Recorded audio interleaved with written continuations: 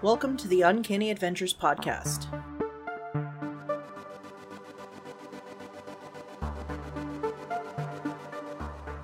Hey, welcome back to Uncanny Adventures. Tonight, we're going to play some Call of Cthulhu. I am Jeanette. I'm going to be the keeper. And I have with me my dearest friends, the Spell Squad from Powers for RPG's Annihilation game. So I've got Scotty Hood, I've got Dylan, and I've got Katie with me. And next time we play, we'll also have another player joining us. But we're going to play Call of Cthulhu, The Reign of Terror, written by Mark Morrison. And I'm really excited about this. Hopefully I don't mess up too much. We'll find out. So, hi guys, welcome back. Hi. Hello. Hi. Bonjour. I'm not doing that anymore. That's when you'll get out of me. That's all you'll get. I was about to say, you either get French or you get like Fat Albert. There's like no really. Like, Sounds about right. Yeah, word to the wise, we apologize in advance for terrible accents attempts. I don't. Dylan doesn't. I do. Terrible accent attempts, and also because it's Call of Cthulhu, the content can get kind of weird or creepy. A little mad. Maybe. A little mad. Yeah, so just so you know, heads up, word of warning. That's all I'm gonna say. All right, so before we jump into our adventure, why don't you guys, starting with Scott, why don't you introduce your character for the evening? Okay. First off, never played Call of Cthulhu before, so this will be interesting, both mechanically and roleplay. I am playing Christophe Cressy. He is a very charismatic soldier who is dashing and handsome, and he wants to go up into the higher ranks, maybe even becoming a general or a colonel. Maybe colonel. He'd probably settle for colonel. But more importantly, he wants the hand of the beloved Melody. But she's the daughter of one of the higher ups, and he's having none of it. So we got a little bit of a Romeo and Juliet thing going on. Like, we see each other in church, and, you know, sup? And she's like, sup? And, you know, we know what's going on. Sup, girl? Sup? Yeah. And her aristocratic father is having none of that. Mm-hmm. The big wig, quite literally. All right, Katie, who are you playing? I'm playing Joseph Hugel, also known as Martine Hugel. I am in disguise because my sweet, sweet husband Joseph, I took his place because his leg was amputated. Right? Is that right? I think that's right. Yeah. Yeah, he was injured, and I love that one of my one of my like traits is I love my one-legged husband, Joseph. And my spirited sister Therese. I despise the monarchy, and I would love to see my country independent again.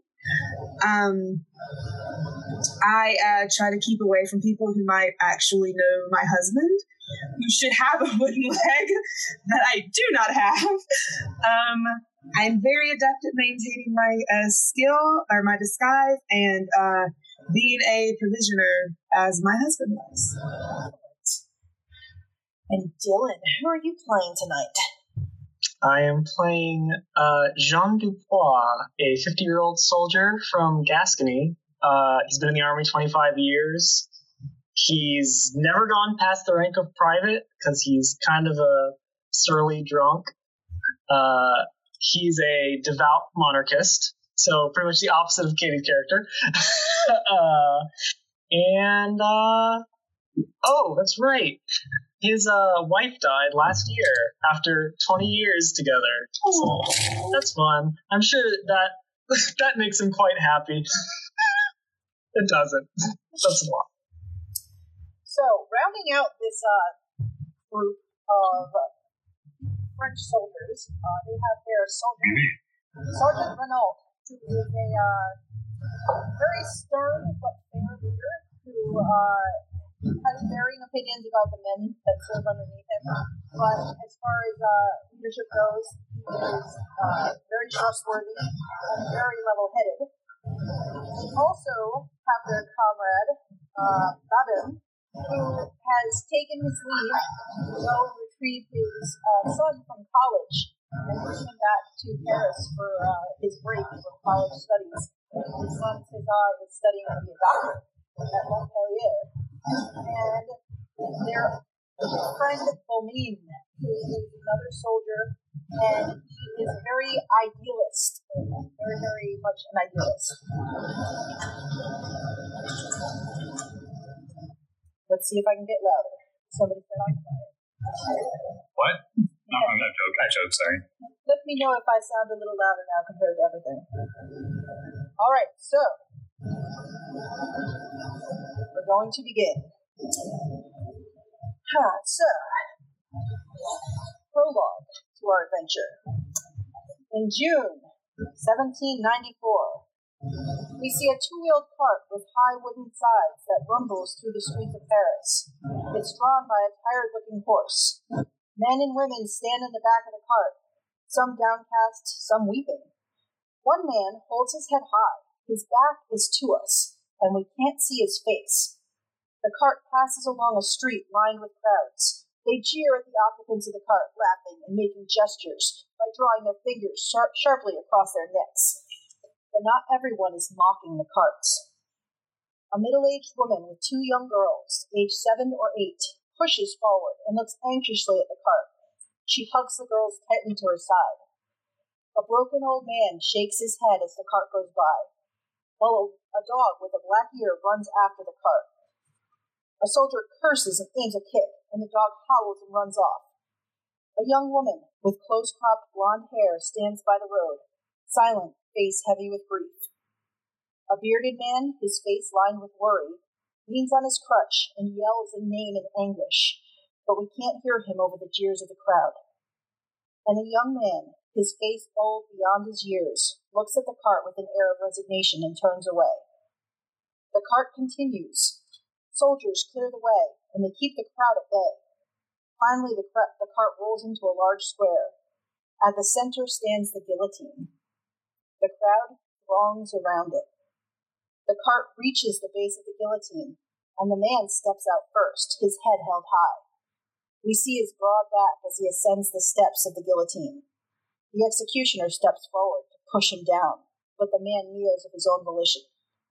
We hear the clack, clack, clack of women seated below, knitting, their eyes fixed on the platform. The blade is poised, a shining length of bright, sharp steel. The light glints off a small pattern on the blade, a concentric circle. The crowd holds its collective breath. Time stands still for an instant, and then the blade falls. And then we backtrack 5 years to the night of June 2nd, 1789.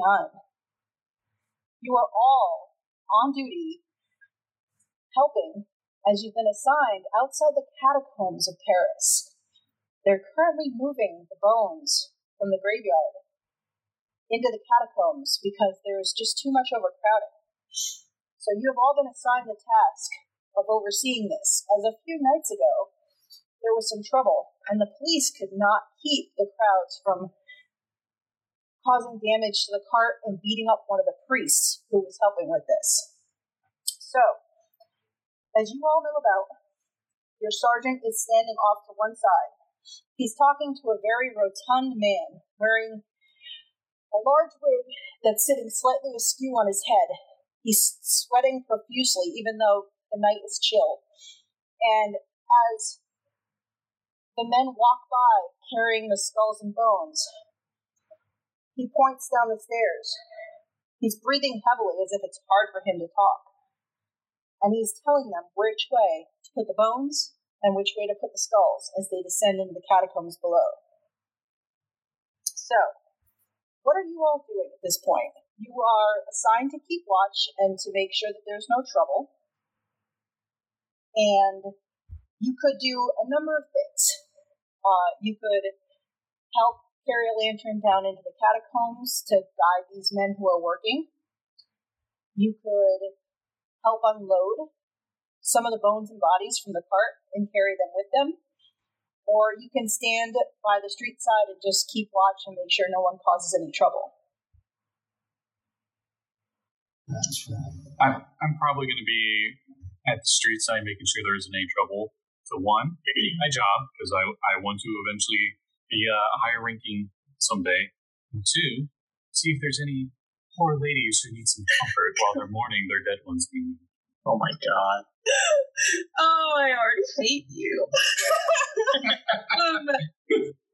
I am going to be holding the lantern and guiding these soldiers. Okay. I'm probably at the street side with Cressy. Okay. Because the bodies and stuff kind of make me uncomfortable.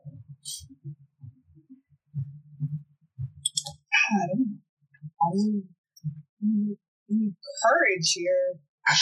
So there are a group of priests who accompany the cart with the bodies. And they stay by the cart and let these hired hands move the bodies out and into the catacombs. And as this is happening, you can see very, very easily that the hired hands basically detest these priests because the priests are of an upper class to them, and they have no qualms about cursing at them under their breath as they pass. Some of them even kind of spit at their feet as they go. But they continue to do their job because in desperate times, it's very important that they make their wage for the night. And it's also pretty late. It's probably after midnight here. So there's not a whole lot of other foot traffic going on at that point. So, Hugel, you are carrying a lantern and you are helping these men, kind of guiding them with a light down into the catacombs. So when you enter, it's a very tight spiral stone staircase that kind of descends down into the darkness.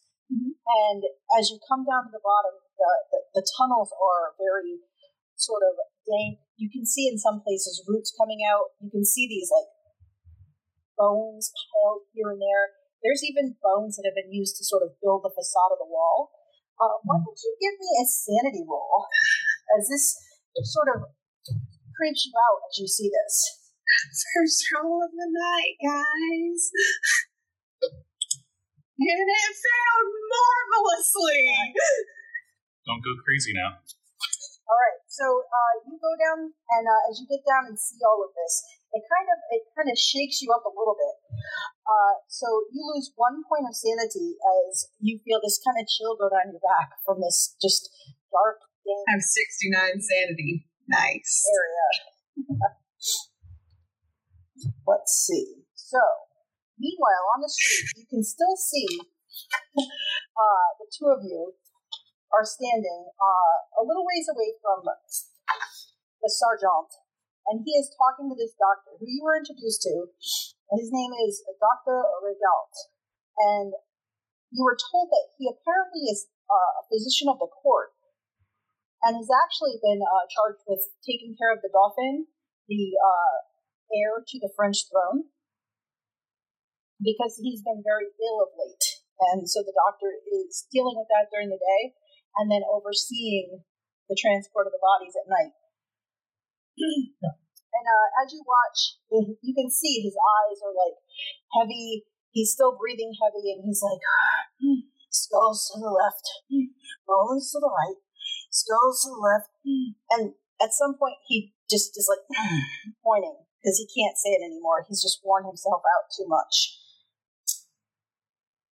So as you stand and sort of watch this and look over your shoulders, you're both startled by the sound of clattering horse hooves that are quickly approaching from down the street. You turn and you look back up the road and you see a carriage. It's white with red trim, and it's speeding so fast that sparks are flying from the wheels underneath. You get a quick look at the driver. He seems to be clad completely in black. His face is masked, and he's just driving toward the workers who are crossing the street with a couple of bodies heedlessly. You realize in an instant he's probably going to run them down. He does not appear to be intending to stop. Do you want to do anything to try to help these men? Could I fire off a shot? Sure. Maybe not to hit him, but maybe scare the horses off course. Sure, you can actually roll me to intimidate for that. Okay, so newbie time. I rolled D100, right? Yep. Okay. You said intimidate? Yes. Okay, so that was a 62. And with my intimidate, it says 15. So you fire off a shot into the air, and this driver doesn't even seem fazed by the shot going off. He flicks the reins, in fact, to speed the horse up, and now is almost on top of these two men. Dubois, is there anything you want to do in this instant? I'd like to shoot the guy. You want to shoot the driver? Yeah. Okay, roll me, which weapon are you using? My gun. Okay, so roll me for your musket, I believe you have? Yes, I do have a musket. Yep.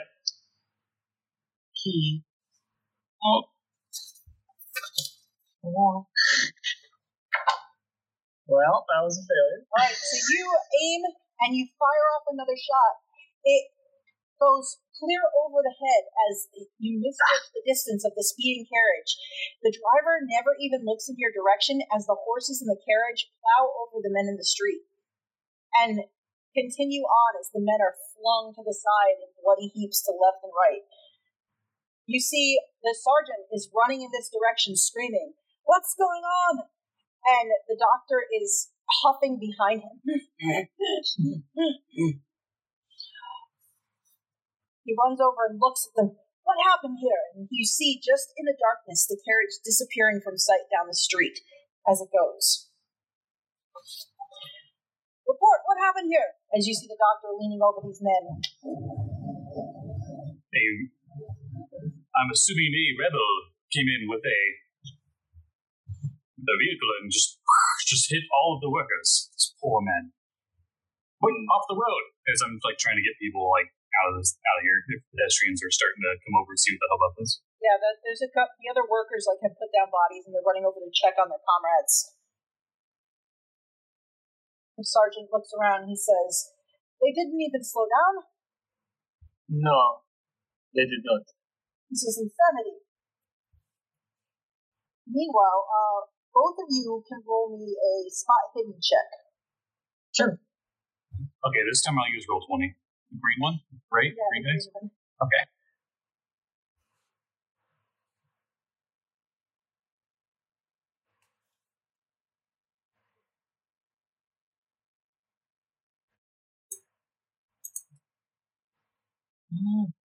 I spotted something. Okay, so you notice there's a a piece of paper that's sort of floating down after all the hubbub, as these other workers are yelling, cursing into the darkness where the carriage went, "Damn the aristos! The hell with you!" And they're looking over their friends who the doctor stands up and he's like, "They're not going to make it. Take them into the catacombs." And he starts lugging himself back over to where he was sitting on the cart.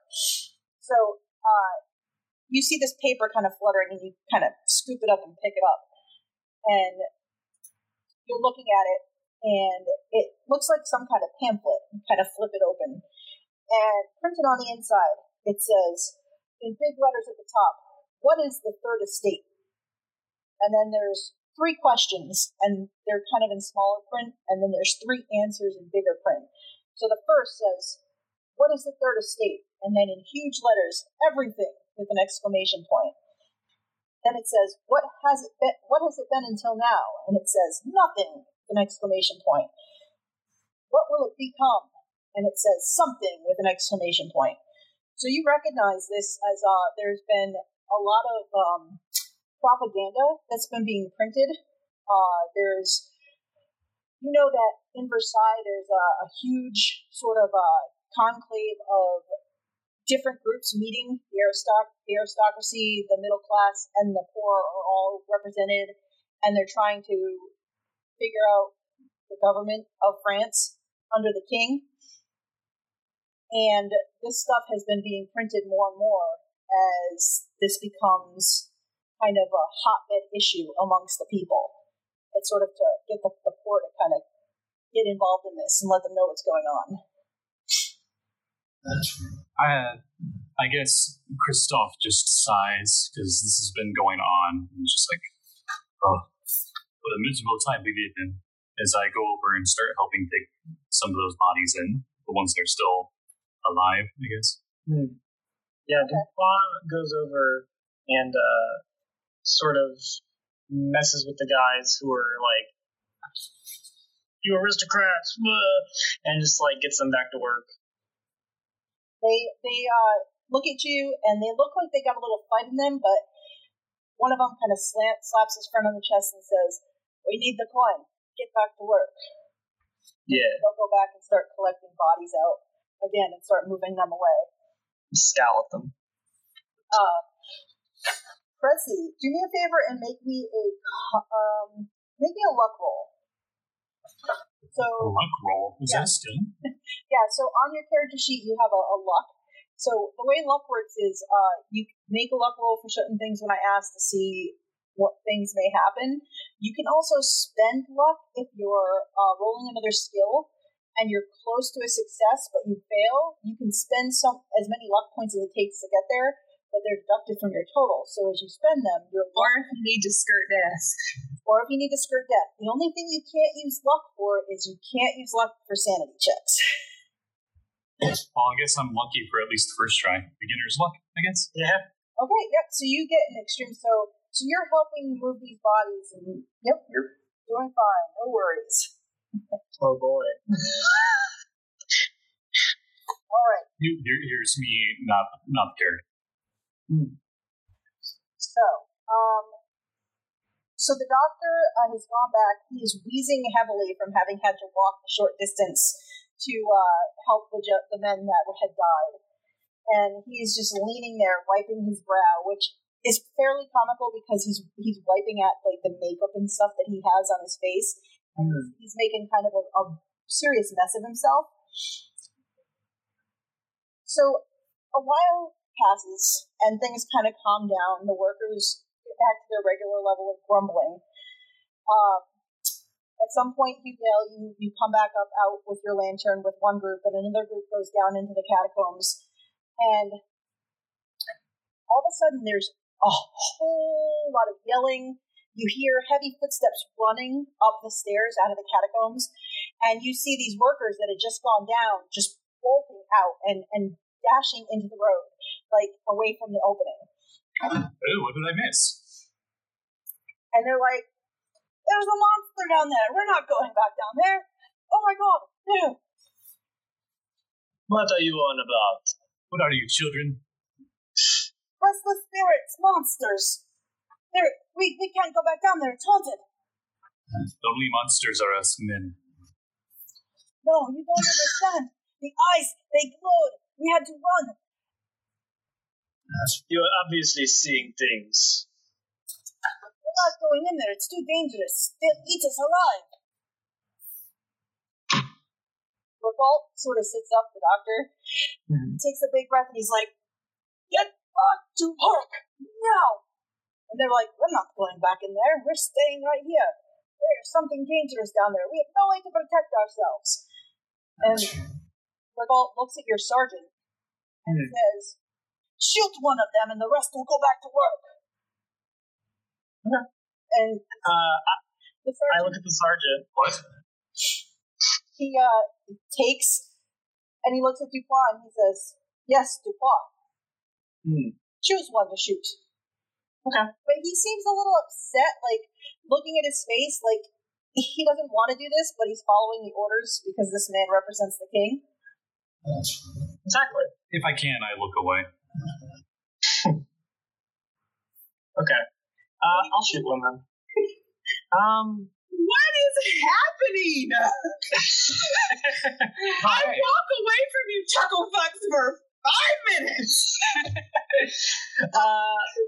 Dupois will shoot the one that seemed to be the most argumentative, I guess. Okay, so you're gonna, shoot him with your gun.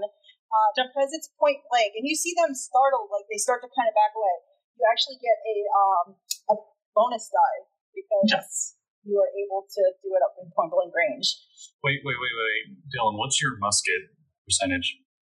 Oh, I'm not sure. Oh, I don't know where I'd find that. All right, so it's on your character sheet. And if you, let's see, Dubois. You scroll down about halfway on your character sheet, like all your attacks should be down there. Weapons. So it should say musket, flintlock. Okay. Where's the percentage thingy? Oh. That's not a good shot. Jeez. Okay. Wow. So you actually raise the musket and you go to fire it, and you're looking at this man down the barrel of your musket, and you're thinking to yourself, while you are a soldier and you have fought and you have killed in battle, you're looking at an unarmed man. You're looking at a citizen of France, and for just a second you flinch and shoot, and the bullet goes, the musket shot goes out and into the side of the wagon, and the man sort of jumps back and looks around surprised. But I still need you to make a sanity roll. Okay. Let's see, sanity. The higher the percentage, the better you are at a skill, right? Yes, the higher the better, because you're looking for a low number. So if you can get under that, you want to roll under your percentage. Yep. Gotcha. Oh. That seems pretty good. Let's see, what did you get? Yeah, an extreme. Oh, wait, it didn't show up yet. Yeah, it doesn't come up. Oh, there there it is. All right. So, you do lose only a single point of sanity, as you are a little shaken by this. Okay. You got to make the shot clean. Make it quick. I turn around and fire at him. What?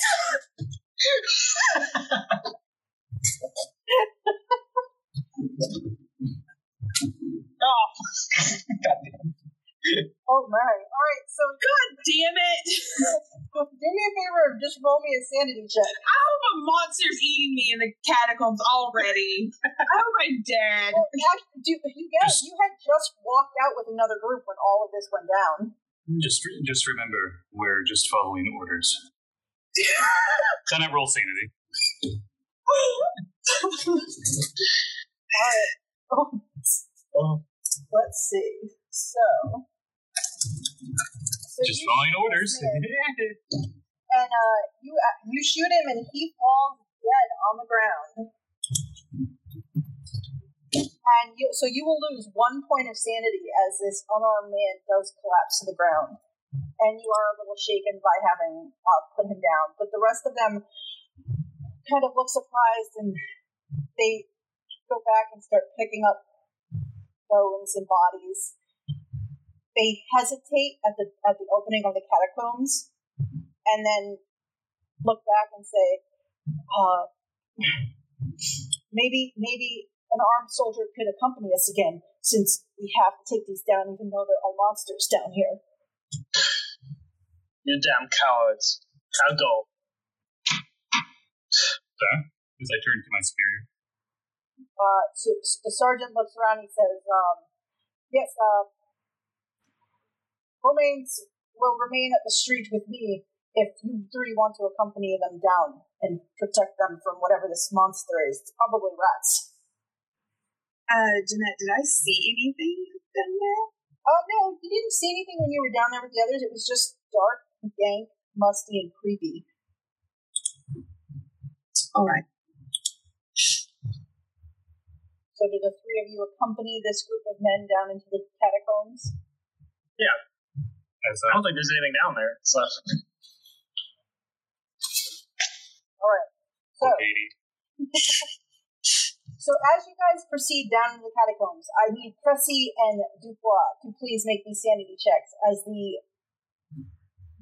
creepiness of this place does kind of settle in a little with you. All right. So Cressy will take 1 point of sanity damage as you too feel this chill as you kind of go down and you see all these bones lining the walls, and you step in a puddle and it's gross and sticky, and there's a skull kind of that dropped on the side and is lying on the floor looking up at you. And these men start going along down this tunnel, and the catacombs are very vast. As you go, some places you have to stoop a little. If you're almost 6 feet tall, you kind of have to stoop because the tunnels are low. Some of the tunnels are very skinny, but they open up as you move through here. And you kind of follow the group that's taking the skulls into their corner, and they're bringing them into this bigger room, and they're stacking them kind of on top of each other in a corner. And there's already a very large pile. And some of the skulls are like old skulls that the skin is already like rotted away from. But some of them are still like, they still have the skin a little bit, and they're like kind of gross and icky as they put them there. And as you're standing there, I need you all to make listen checks for me. Okay. God damn it!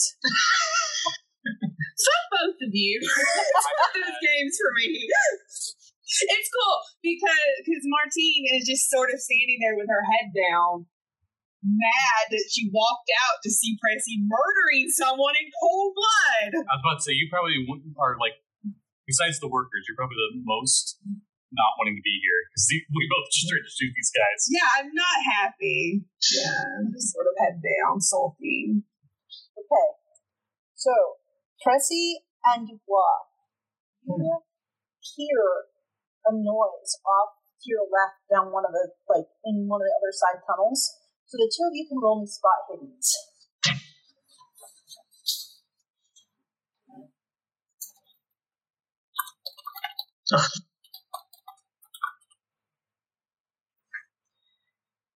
It's what you both deserve.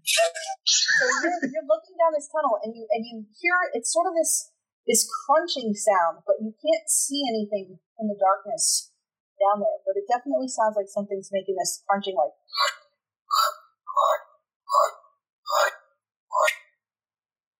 Like a eating noise, or like a stepping on bone noise. It's hard to tell from over here. With my critical listen, I'm able to discern that it sounds like somebody's like walking on bones, or if it sounds like not walking on bones. It maybe sounds like something maybe gnawing on a bone. It says the sergeant said, rats. Ugh. So you yell at that moment. You notice them both looking down this darkened corridor. You can roll me a spot hidden if you want to.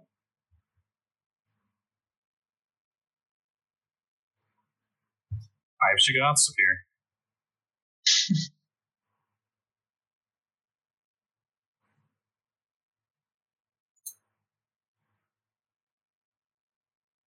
Who? Katie. You go. Yeah. I can roll it? Yes, yeah, because you see them looking and sort of discussing the sound that they're talking about. It's cool. I didn't even need to roll it anyway. So you look, and you're not sure what they're looking at or what they're listening to. You don't see anything but darkness down this tunnel. The men that you walk down with, are putting the bones down, and they're like, all right, next load, we're going back up. And they start heading back toward where the staircase is. Okay. Dubois will shout down the tunnel. Who goes there? Rats can't speak. The gnawing stops, and you can hear like a splash, like something moves, and then it stops again. And now it's quiet. Am I? God damn it. Am I beginning to hear this now? Yeah, you definitely hear this like splash, like something hit a puddle. I think it sounds more than a rat. Some weird monarchist cockamamie, perhaps. Let's make sure the workers still work. I'll take the rear. Yeah. We'll go up after the workers then. All right, so as you guys start following them out of the tunnel, and they sort of double-timed it up, and moved, even though it's darker that way, they kind of headed back up as quick as they could. I wonder why. Tressie, you hear sound, it almost sounds like something's following behind you. Obviously going to keep an eye behind me. Make a spot hidden check as you're looking over your shoulder, trying to see if you can spot something coming behind you.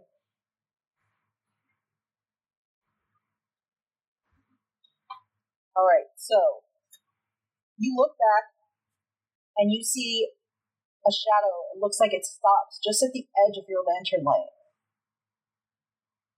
It's sort of low to the ground. It's low to the ground. Is it? I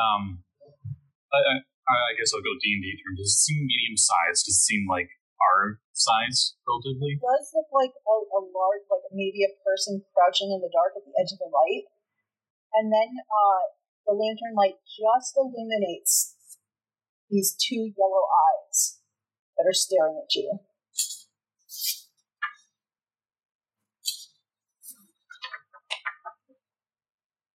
When I don't notice like Pressy following behind, I'm just like, are you busy trying to shoot something?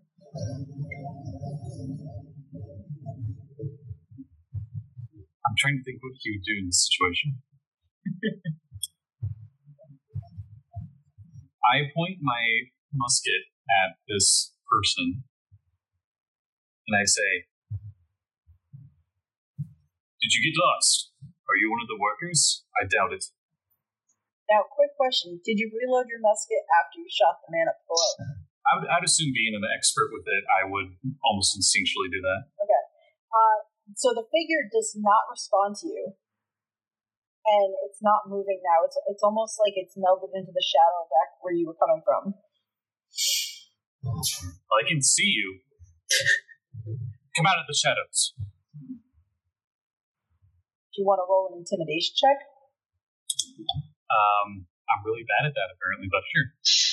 Roll it anyway. It's fun. It's fun to fail in Call of Cthulhu. I'm a lover, not a fighter, believe it or not.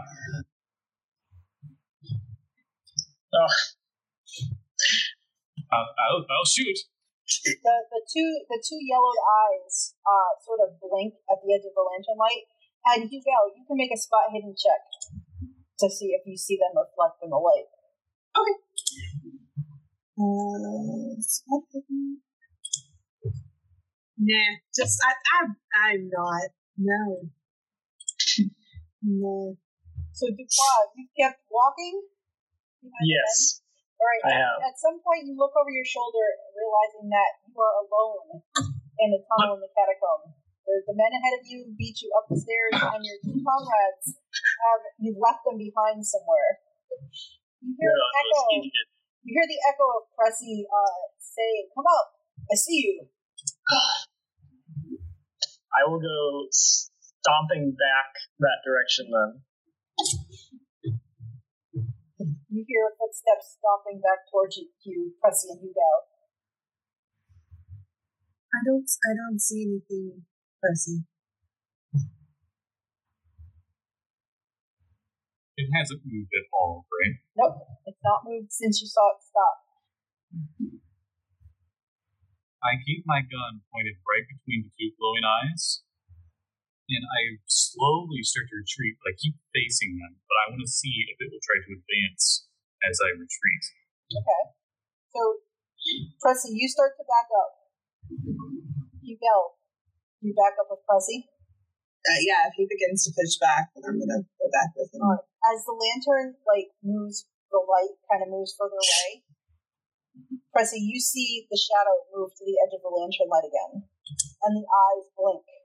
And this time, you actually see the shadow move as you're watching between Pressy and this hallway. And it looks like something just moves on all fours just to the edge of the light. What the hell is that? And then a femur bone kind of rolls out from the darkness with chew marks in it.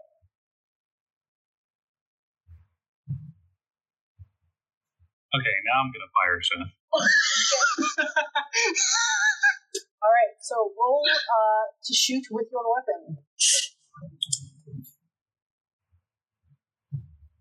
Watch me fail this. Just watch it.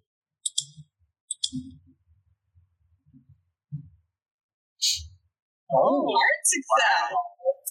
All right. So Pressy, so Dupuy, as you're coming down around the corner, you just come in sight. You see Hubel and Pressy's back. So you see Pressy has his musket up, and it fires as you round the corner. The echo in here is like a little deafening. The pop, and you see a spray of blood hit the side of the wall. It's kind of like a little dark. It starts dripping down, and you hear this like grunt. And then you hear the sound of something running away into the darkness. I still have the lantern, right? Yes, you do. I'd like to step forward around Pressy, not like far, maybe like a couple of feet, just to see if I can see if there's any blood or anything left, any more bones. Do you have any weapon drawn right now? I don't know. I have a weapon, but I don't have it drawn. I advance with you with my bayonet out. All right, so you guys, you step forward with the lantern and you illuminate like the spot and where the blood is on the wall, and you do see a fair amount of blood, and you see a trail leading off into the darkness. Once more, what the hell was that?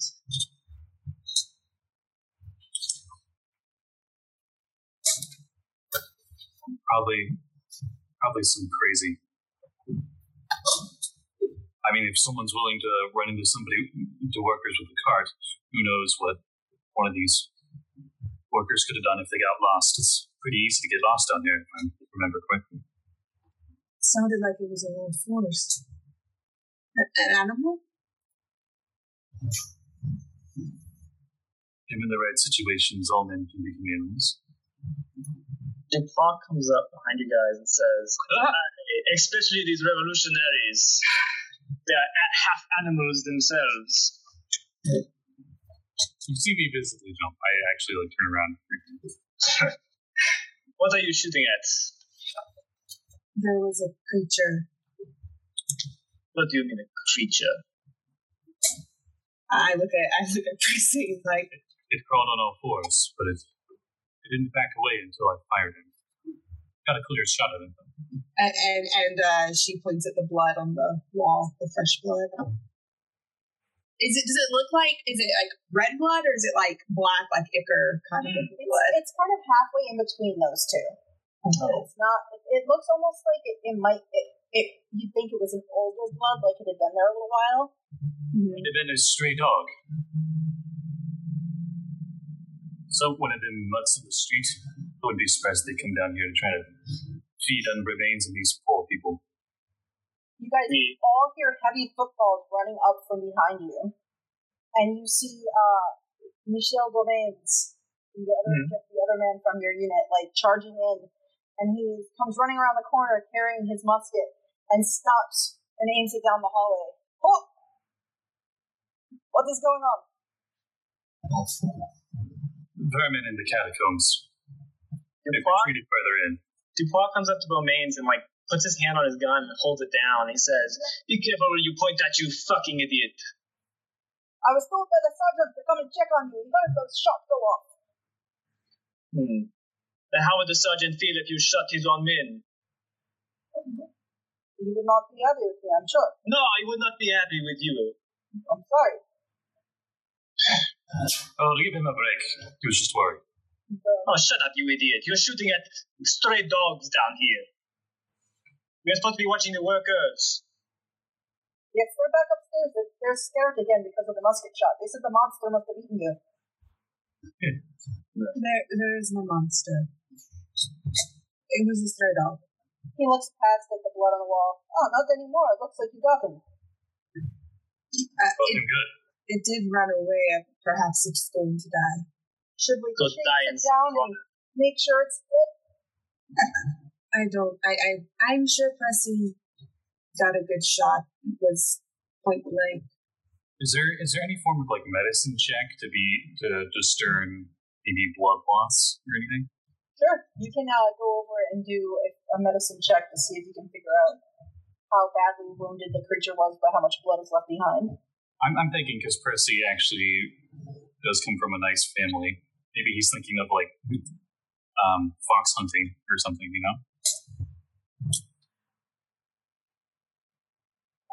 Oh my god, am I bad at this? Here we go. Holy crap. Yeah. You look around, you kind of shrug. I think it's dead. We don't hit anymore, must be dead. Let's just go up. All right. So Beaumains will turn around, shoulder his musket, and walk back toward the entrance with the rest of you. As I'm going back, since I'm just so bad at this, I turn around and I'm just reloading as we're moving, if I can. Yep. Take your time, just, you slow your pace just to get the musket loaded properly. All right. So when you get back up to the street level, you see it looks like a horse and rider has come up, and you recognize immediately that this man is Captain Louis Malone. He is your sergeant's commanding officer. He sees you all and he turns and gives you a salute. And he turns back and he is in a hushed, whispered conversation with the sergeant and the doctor for a few minutes. The sergeant motions you back to the road to kind of keep watch. And then both Malone and the sergeant walk over to you. But he says, the sergeant looks around to you all and says, I'm ordering you to leave your post immediately. There has been an incident, and I want you to go and take care of it. The sergeant is in charge of this. I want you to get to this situation before the police, as they are incompetent and can't handle anything, and we need to make sure this is taken care of by our men. He says, I need you to leave here and go to the printing press at the Rue de l'Arc. We have word from the landlady, Madame Bossat. There has been a murder. You must get there as quickly as you can and find out what happened and collect any evidence you find and keep the locals away from the scene. Keep them out of the press, keep them away from the bodies if there are any there. I need you all to handle this. Sergeant? And he, do not let me down. And he goes back and mounts up on his horse and turns and gallops back the way he came. The sergeant looks around and says, our work here is done. To your horses. We must go at once. So you all go untether your horses where you tied them up a little ways up the road. Riding is not, I won't make you make ride checks because you're not going at any kind of gallop. This is, you're riding through town, so you're going to have to take it easy. And so the sergeant will lead the way. And you all know that the Rue de l'Arc is not far from here. So you ride away from the catacombs. You actually have to ride through one of the gates of the city of Paris because Paris is surrounded by a wall. It's actually closed in by a large wall. So you ride in and you come into the city itself. There's a lot of new architecture out toward the wall. There's a lot of larger boulevards. There's nicer houses, nicer construction. And as you're riding in and you start to ride a little ways in toward the center, the streets get a little more cramped. The buildings are a little older, a little taller. And you're surprised as it's now about 3:30 in the morning.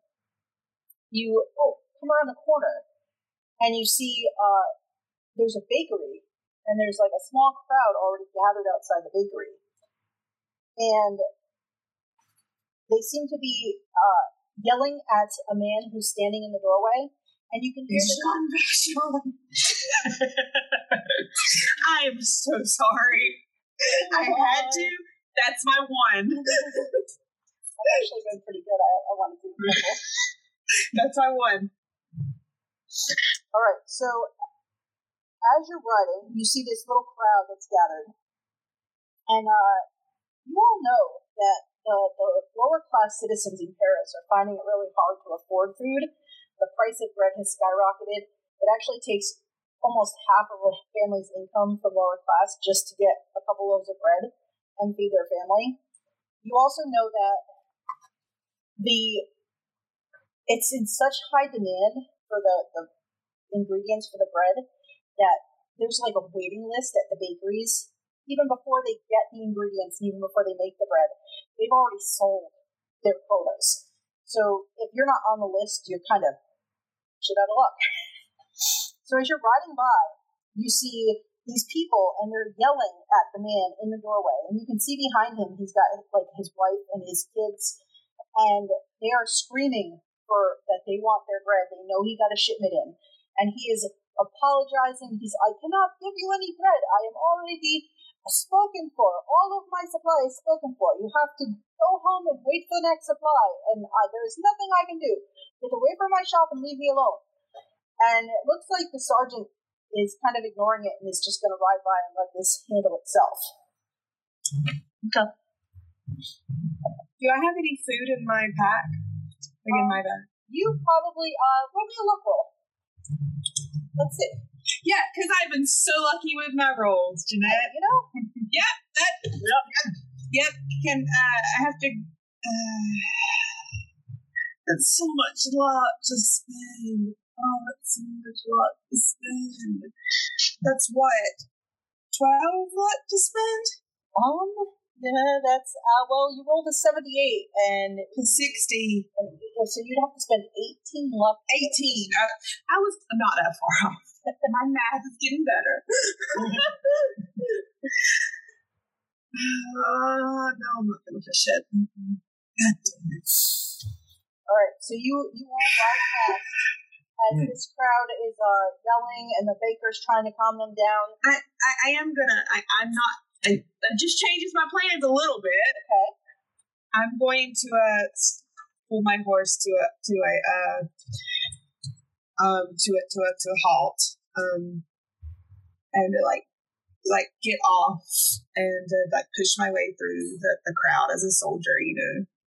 Okay. Excuse me, and go up to the man, and are you sure you have nothing you can give? Nothing at all. I'm sorry, sir. No, I have already had all of my supplies spoken for. There is nothing I can do. If I give to these, the people who have already paid will go without, and I cannot make up that debt. I have used the money to pay for the supplies. There are children starving right here. I know it is a terrible time for us Frenchmen. Do you not keep extra for yourself? No, we have no extra stock. I'm sorry. And you hear the people, lies! You could feed us if you wanted to. You have Can I roll a psychology to see who's lying? Sure. It's like, oh, that's a skill. Holy crap. Success! Is he lying? Wow. No, you know he is not lying. He is telling the truth. I was hoping that would work. I ride up next to you and say, "We are not with the Son of God. We do not have infinite bread in these baskets. Let's move." You do, Joseph, when like looking at him and kind of judging the situation, you think maybe you could try to either talk this crowd down or even maybe intimidate them, like to go home. Yeah, that was my next. I was going to try to persuade them. I'm going to turn around and be like, I understand your hardship. He suffers just as much as you do. Please go home, rest, and continue to try, just as good Frenchmen do. Roll me persuasion. Extreme. Oh, so yeah, you speak to these people as another Frenchman. They see you, even though you're in a uniform that they tend to detest sometimes because they see you as part of the aristocracy. When you talk, the way you speak to them, the inflection, they realize that under that uniform, you're a Frenchman just like they are. And little by little, they disperse and they head home and leave the situation. You're welcome. I get back on my horse and continue.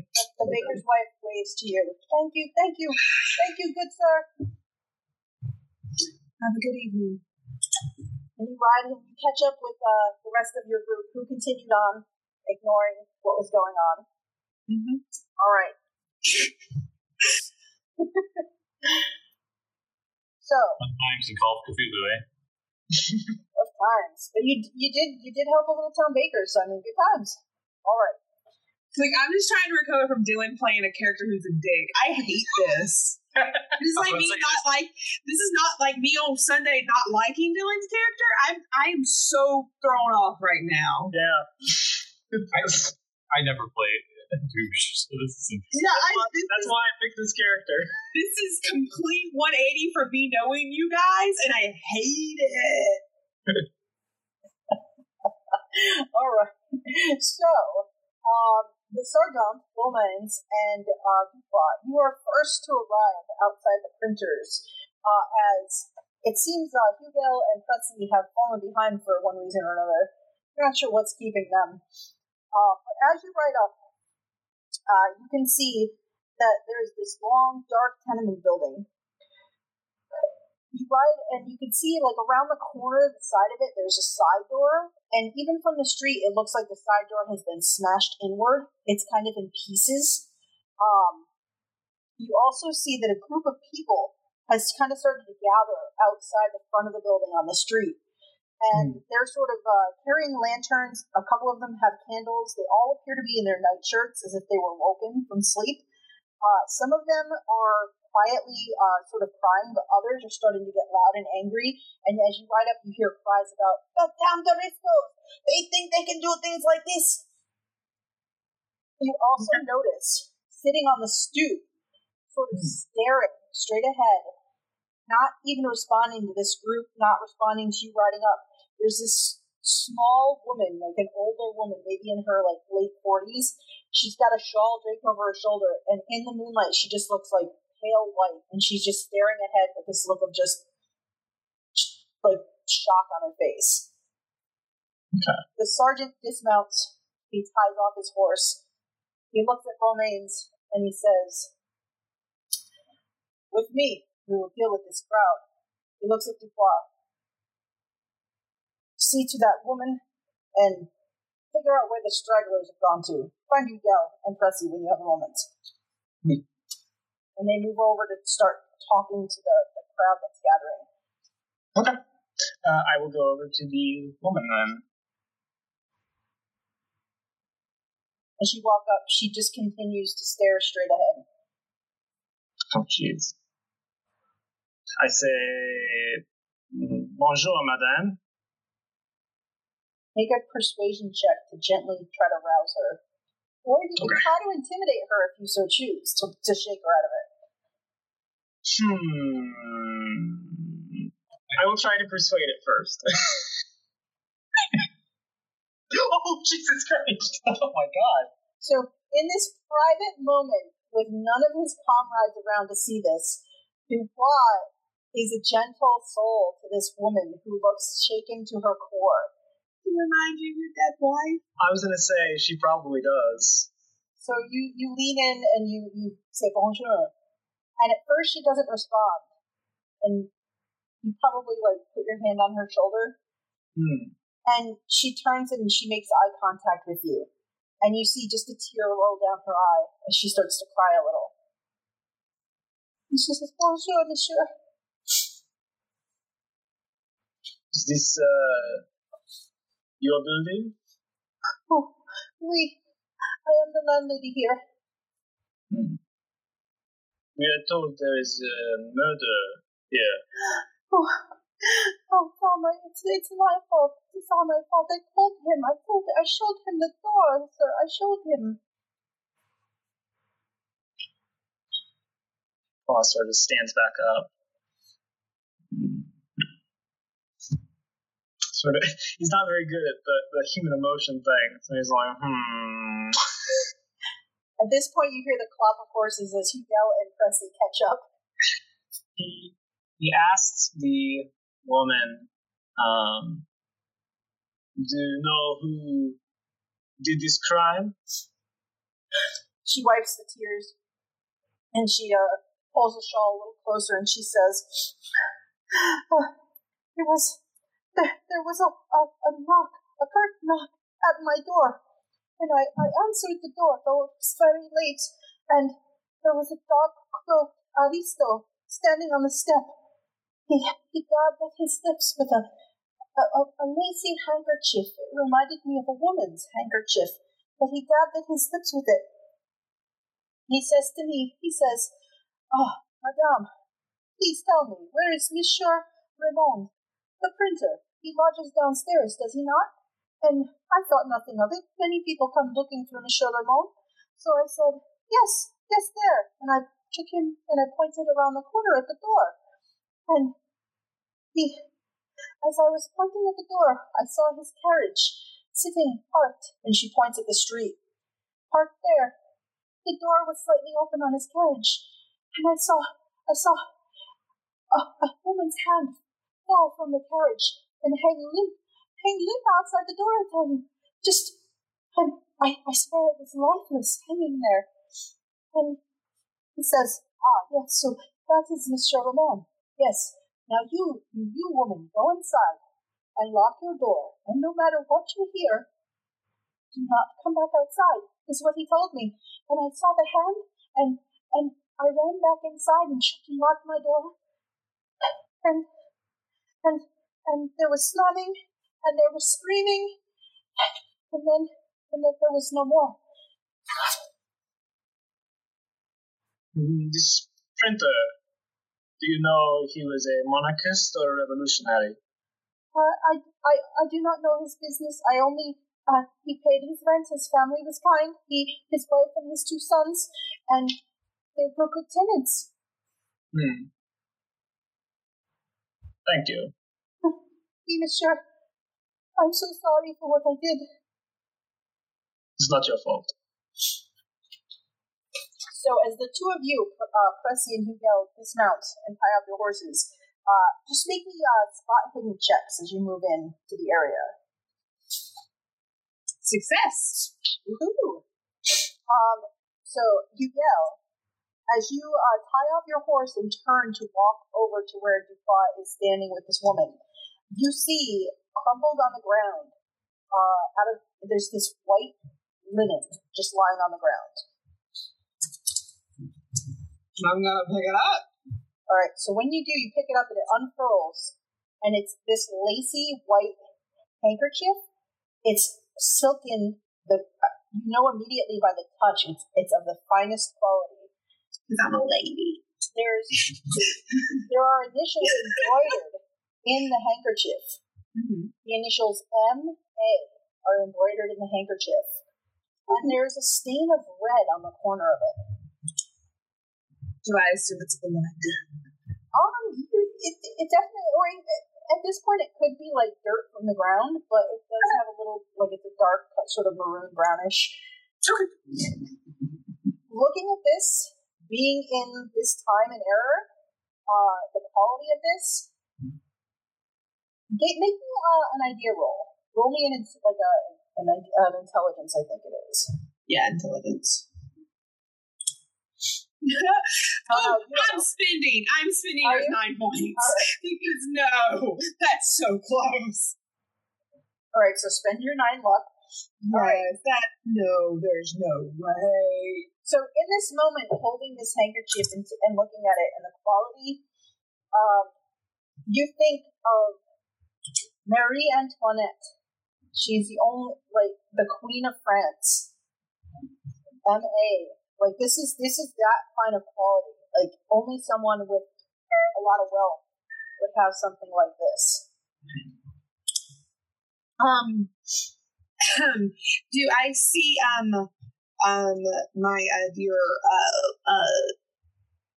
superior Dubois stepping away from the woman he was speaking to? You do see Dubois kind of moving back away from this little woman. And you can see, standing on the street side, you see the sergeant sort of back and forth with these night-shirted men, telling them, "Come down. We are here instead of the police because we handle these things much better. The police can't be trusted. You know this." And they're like, "You're an Aristo scum too." I walk over to Dubois and hold out the handkerchief very carefully. "Sir, this is I just found this. My wife works in provision selling things. This is very, very high quality, and look at the initials, MA. Okay. Well, seeing the handkerchief, I look over at the woman. I'm like, what's she doing? Is she looking our direction? She's sort of still, like, she's watched you walk away, and she's, like, furtively looking back and forth up and down the street. Okay. I will tell Hugo what the woman told me then. About the, she saw the handkerchief? Yep. Could this be the handkerchief that was dropped? It seems likely. So I do not know why it would have these initials, though. I doubt that the Maria Antoinette would be here in this area. Yeah, you all think that you all would think to keep this kind of quiet conversation because that would be a hugely a no-no, especially amongst the poor like this. You know that the poor hate her with a passion. They despise her. So when you're standing there, kind of looking around, you do notice after Dubois talks about this. Everything about the carriage and things like that. You can see where a carriage would have parked. You can see there's actually a pile of fresh manure where the horses might have taken a dump. So you can see it parked right at the curb at the entrance to the side alley that led to the door on the other side. The sergeant sort of walks over at this point and says, so what have you discovered? Well, I will tell the sergeant what I've discovered. Then. And Hugo is holding on to the handkerchief as long as she can. Okay. Unless they're specifically taking it from her, she's holding on to it. Well, as soon as the handkerchief comes up, the sergeant does want to see it. Oh yeah, she's showing it. She's not keeping it. Unless they're taking it from her, she's going to try to keep it herself. But she's not she's not withholding it, but she wants to keep it. You know what I'm trying to say? Yeah, but he does, though. He asked for it. He says, I must... Yeah, she reluctantly hands it over then. He folds it quickly, and he sticks it in a pocket to get it out of sight. And he says, does the woman know anything else? She did not seem to. It's possible. All right. Romains and I will keep the street. The three of you. Investigate the door. See what there is to find inside. Okay. I like to think he knows he's got the investigator thing. He's just sitting back listening to all this. What you guys are going? I obviously will do my job when need to. I'm not slacking off, but I do whistle a fine tune, maybe a recognizable church song or something, because he used to be in the choir when he was in the monastery where he got his education. So, for funsies, I wanted to do a sing check. Okay. Ooh. Oh, wow. So, while Presley is singing, it actually soothes the old woman. She seems to relax a little bit. And even the crowd that's gathered there, they seem to kind of calm a bit by this.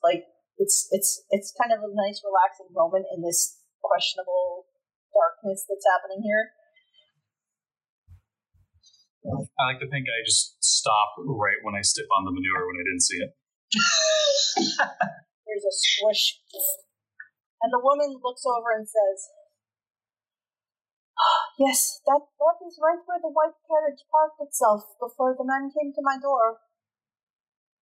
And look, there's a cat. Oh. The pussycat was attacking my boot. There's a puss in boots.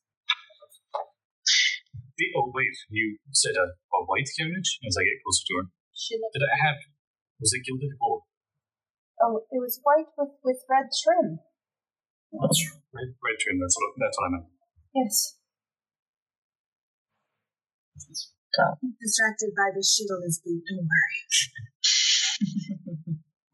Sergeant's like, go, check out that door. Hurry up before the police show up and try to take the scene. Yes, sir. And go. Yeah. Okay, so who is going to go inside first? I think that Hugo would actually sort of wait and let Prissy and Dubois go inside, and she would wait and try to run interference with the cops. She's sort of like a talker. She would try if the cops are like, as soon as she could get the cops to like leave them alone, then she'd go inside. But she would try to run interference with the cops. All right, so Hugo stands outside the door, like a little ways up, because this doorway is sort of, it's about maybe a few feet down the alley into the side. Yeah. So, Dubois and Pressy move to the broken door. It says here that I do everything at full speed. Reflection comes later, if at all, so I'm probably going to be first if no one stops me. Okay, so as Pressy moves ahead quickly and moves to the open door, you turn the corner and look through this shattered door, and it is shattered. It looks like something just exploded this door in from the outside. There are like pieces of it everywhere, and you look inside, and the first thing you see, lying is like on the ground. You see, it looks like a slumped body of a dog, but it has no head, and the head is sort of a few feet back, lying on the ground, looking up, and the face is frozen in like its final snarl, like it was ready to pounce and attack before it was beheaded in what looks like a single slice of a blade. You can see there's a printing press that takes up most of this room. You can also see that there's bundles of paper stacked all about, and it looks like freshly printed pamphlets and things like that. The room, you smell ink and paper, but you also smell like the smell of blood, like that rusty scent of blood in the air. And as you sort of step through the broken door to get a better look at the room, you see, as you look up, hanging from the rafters are 4 bodies. Oh, Jesus. They're hanging tied by their feet. Each body has had their throat slit, and the cuts are so deep you can see the bones. Oh, I'm so glad I didn't go inside. Dylan's freaking out, and Scott's just like, This yep, might be. this is fine. You know, it says reflection comes later, if at all. This might be some reflection, maybe. yeah, maybe. This is when Pressy regrets everything. Pressy never regrets anything. Pressy, you take in this scene, and you see it looks like a man and a woman, middle-aged, and then 2 teenage boys. They all appear as they're kind of sort of just rotating by these ropes that are binding them. It looks like each of them has something stuck, wadded in each of their mouths as they spin. And there's like blood splattered on the floor. But as you look, there's like a pattern under each body. And you realize that it looks like a bucket was placed under each body to catch the blood as it flowed out. What do you do? First thing I'm probably going to do is try to get the bodies down. Okay, so when you move into the room, you come around the printing press, and you actually see... Also definitely let everybody know before they even try to get in. So you round the printing press, and you see alongside the press, there are 4 empty buckets now, and they all have drying crimson blood on each of them. But when you look from where you're standing, there's no blood inside them now. And make me a spot hidden check as you get more up close with these bodies, and you can get a better look at them. Probably too grossed out by the scene. All right, so you just kind of start moving in to try to take these bodies down one by one. Dubois, what are you doing at this point as Pressy has moved into the room? And he's kind of explaining what's going on. Well, Dubois, upon seeing this scene, probably does like the sign of the cross. Means like, and he sort of comes in, he helps get down the bodies. That's the first thing. Alright, so when you move in, Dubois, first make me a spot hidden check. Okay.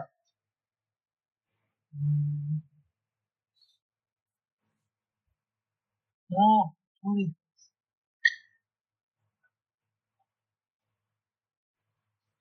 Oh, I don't see anything. And now make me a listen check. As you start to help get the father down first. Okay.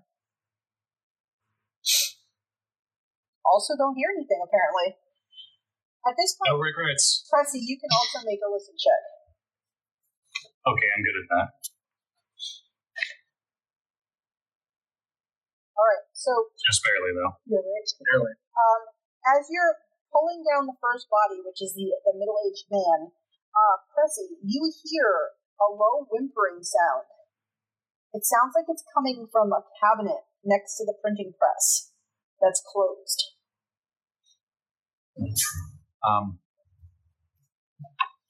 I guess I point that out immediately to you guys. Point towards it. Okay. Dubois will sort of have his gun at the ready, but not pointed at the cabinet. And he will slowly open and see what's inside.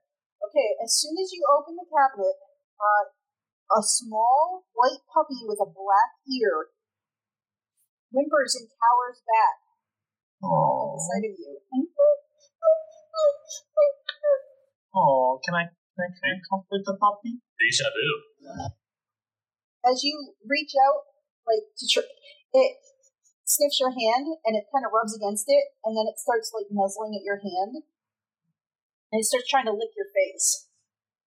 Okay, I'll let it. It does that where it's trying to climb up you and get up as close as it can.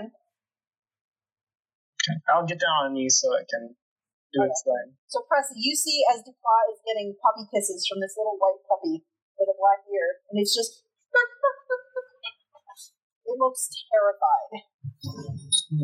I probably am a little distracted by this because I find it adorable. And as you're looking at this, Pressy... Outside, he goes is that a puppy? Yeah. Hugo, do you come to find the puppy? No! No! Hugo, help me with these bodies. They're quite heavy. Don't pull me into this! I was perfectly fine!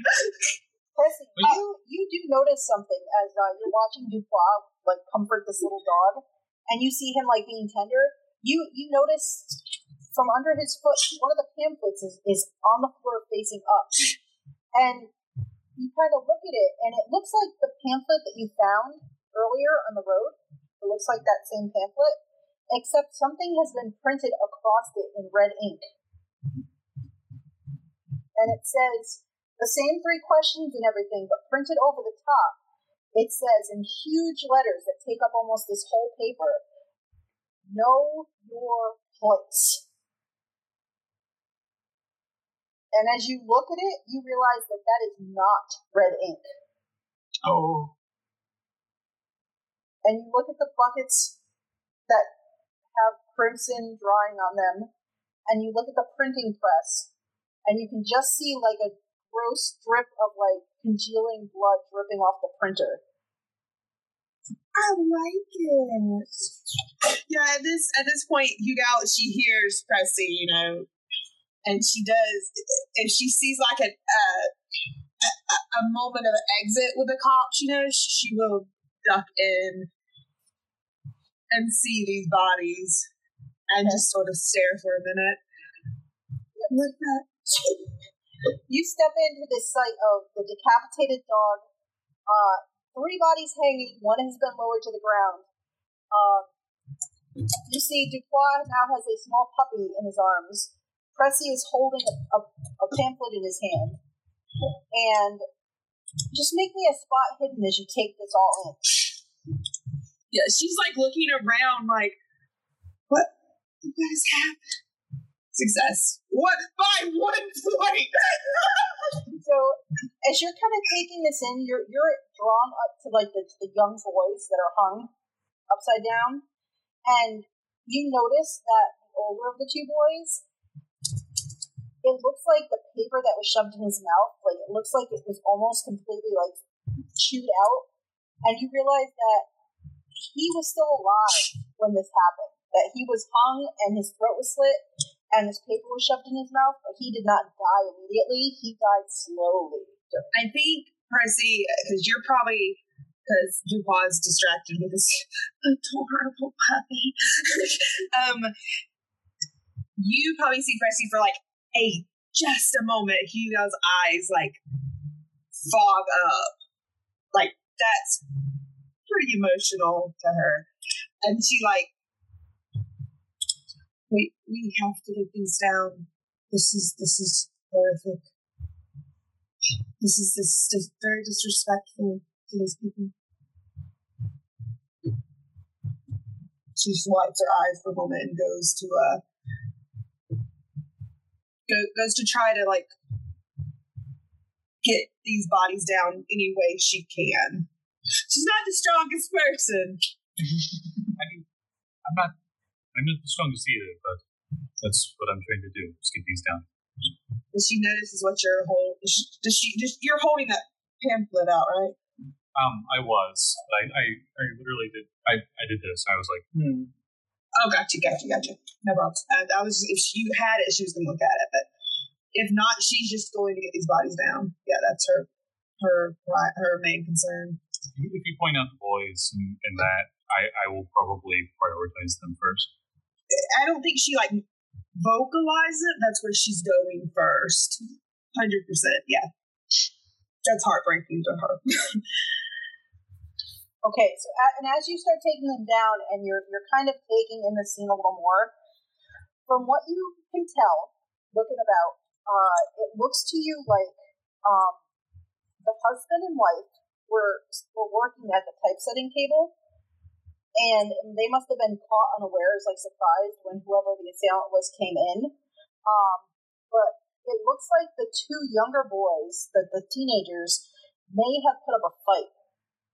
Like, there's signs of a scuffle further into the room, like the boys came to try and defend their parents and were unsuccessful in their defense. You also notice as you're moving them that these pamphlets with this Know Your Place are scattered everywhere. Like, a whole print setting of these was run through the printer. Yeah, so I'm looking as I'm taking the body, like, or trying to attempt to take the body. So I'm seeing them now, and just like sort of moving them around with my boot. All right. While you're doing that, you guys can all make me a track check. Sure. Yeah, I knew that was gonna fail.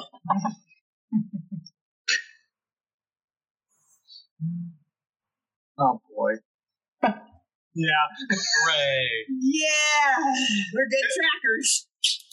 So as you're cleaning up the scene, the sergeant does come in. Sergeant Renault does come in, and he takes a look around, and he says, "Oh, this is horrific. Oh my God, I didn't think it would be this bad. How many men did this?" One, evidently. It can't be just one. This is too much murder, too much damage. All these three men. I mean, these boys were almost grown men. And he's sort of looking around too, but he says, your muddy boot prints have muddied up the floor. It's hard to tell how many there were. Don't you know when you first come into the scene to always be very careful about ruining evidence? Well, now you know for next time. Dubois, don't shake your head at me, Dubois. Dubois takes his flask out and sort of takes a drink. The puppy licks at the lip of the flask. Do I have a wineskin? I give the puppy a little drink. He kind of makes a face, and then he licks your face with his alcoholic smelling breath. Yeah, Pressy could have a wineskin. He is a Frenchman. Okay, I hand it over to you.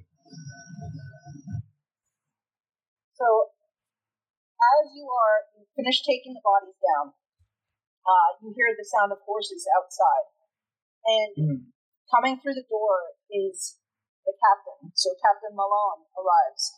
And you hear him ordering some other soldiers at the street to continue to help Romaines, continue to keep the crowd calm. And he comes around the corner and enters the room. And he kind of, soldiers, report. What are your findings? 4 dead, 1 possible assailant, sir. Any idea who the assailant was? According to the woman outside, an aristo in a white carriage with red fittings. What did They he seem look to. like?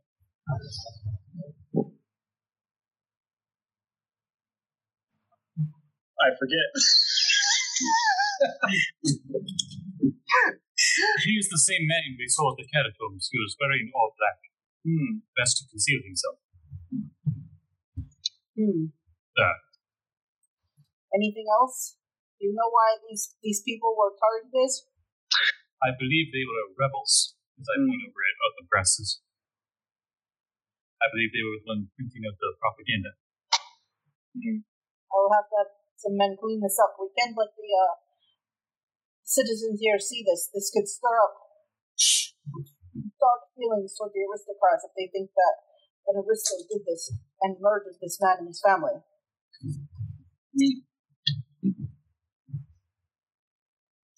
Renault moves forward and says, "Sir," and he removes the folded handkerchief from his breast pocket, and he hands it, and he says, "This was found by my soldiers at the curb, where this carriage was parked."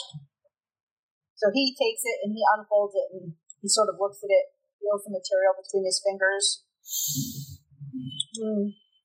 This is very dangerous. This, to be found here, of all places. This, he looks around at all of you. He says, "You are all sworn to silence over this. Not a word to be spoken." I don't think Hugo's even really paying attention at this point. She is actually like looking over trying to make the bodies look as respectable as she can and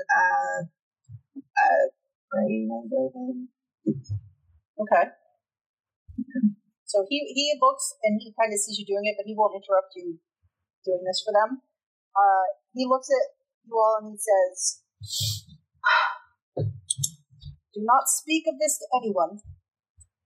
The day after tomorrow, or I guess it is almost dawn, tomorrow, so the next dawn, I want your whole company to meet me at the Palace of Versailles.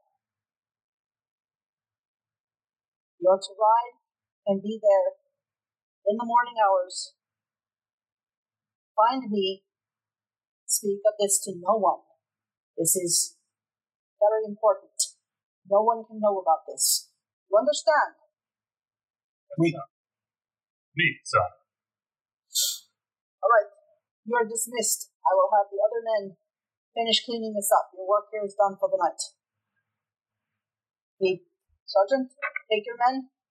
Go about your business. Get your affairs taken care of here before you head out." And he sends you on your way, dismisses you.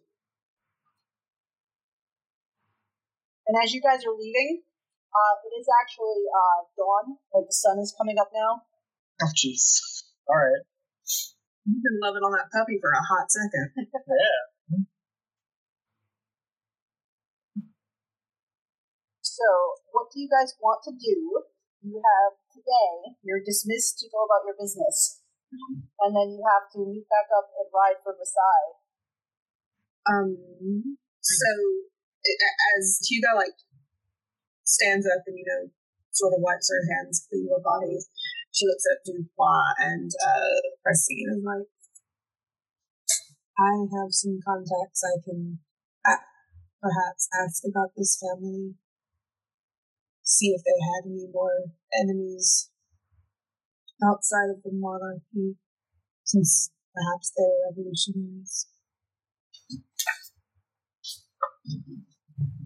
I do not know that I agree with the means of this murder, but Nobody should be murdered this way. Nobody should be murdered at all, but not in this way. I have no respect for revolutionaries, but this is ungodly. It's cool. I'm sure this doesn't matter, but what day of the week is it? That is a good question. We'll say it's, I don't know, a Thursday. Okay. Sunday. Making sure it's not Sunday morning. All right. No. You gotta go to church? Gotta go to church for multiple reasons. So it's not the Mosh, it is Sunday. Okay. So, do any of you have any business you want to attend to before we fast forward to the next day and heading forward? I would definitely just like to get some information on this family. Okay. That's all. I genuinely do want to do that, but that's not all. All right. So, let's see. Probably just ask, because if I'm away from Pressy and Dupois, I would be out of uniform, and being the revolutionary I am, I wonder if I actually know this family. Okay. So you guys all kind of part and go your separate ways for the day to get your stuff in order. So you go. You don't know the printer personally, but you do know of a group of them that have been printing these documents and things. Because with the meetings that are happening actually at Versailles and the 3 different groups that are trying to kind of come together to sort of restructure and help fix the financial and poverty problems that are happening, they're trying to get the lower class public involved, push them to be interested in what's happening, to let them know what's going on. So they're definitely trying to incite them to act. Maybe not violently, but get them involved in what's happening. So, and having seen what you did, you would know that it definitely looks like someone is trying to sabotage that. In a way of, it looks like someone is trying to get them angry. Not just active, but somebody's trying to get them angry so that they respond in anger and violence.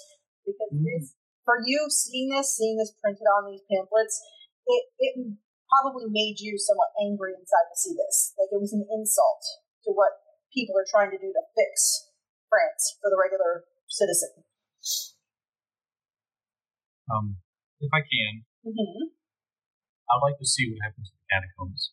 Go back there and see if they finished or how much progress they made. And maybe a stray dead dog corpse found there or something. I don't know.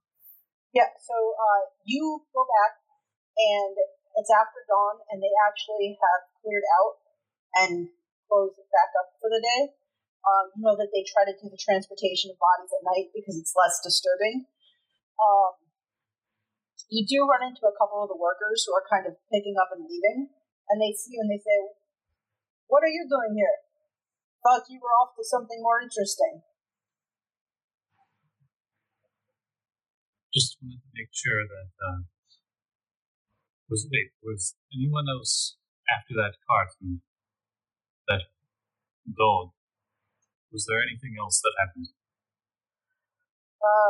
No, once you all fired off your muskets down below, you scared off whatever was down there, and it was mostly a quiet night.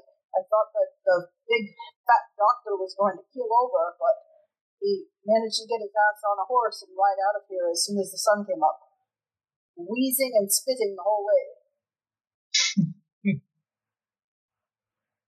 Well, don't bury yourselves too much into drinks. What do you care? It only leads to more sorrow as I leave. You hear them muttering as they head back off on the, counting their little bit of pay that they got for the night between the two of them.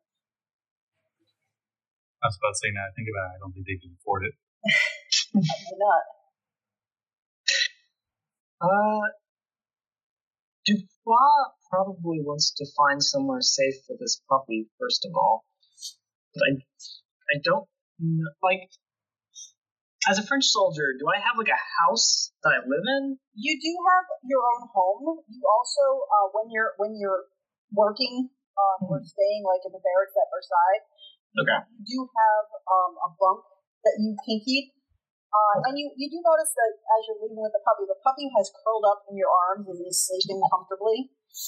I probably take off my soldier jacket and I sort of curl it up in my arm and I let the puppy sort of rest there in the crook of my arm in the jacket. He will nuzzle in and just sort of like happily kind of lay there every once in a while.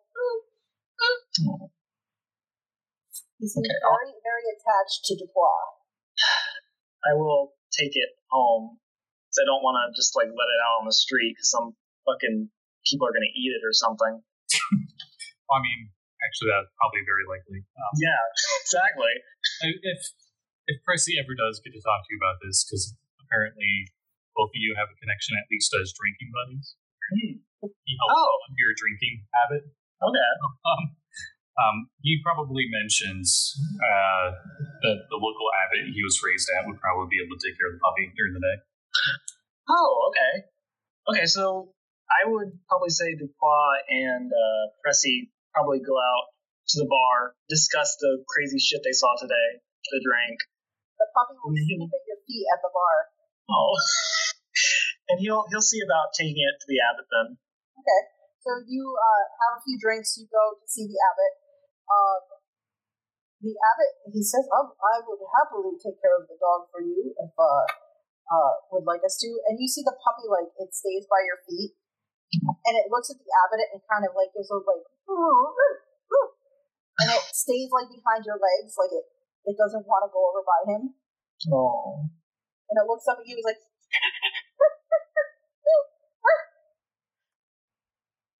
oh, just Jeanette. Oh no, I know what Dylan wants to do. Oh no. You probably don't even need to roll for this. Pressy's probably tearing up a little bit. The puppy like puts his paws up on your knees and is like pawing at your leg. No. You know what you gotta do, Dylan? Put him in your hat forever. Put him in your hat. He's our mascot now. Dubois will get the puppy. Normally I'd be fine with this, but it's Call of Cthulhu. You don't want to pet in Call of Cthulhu. I know.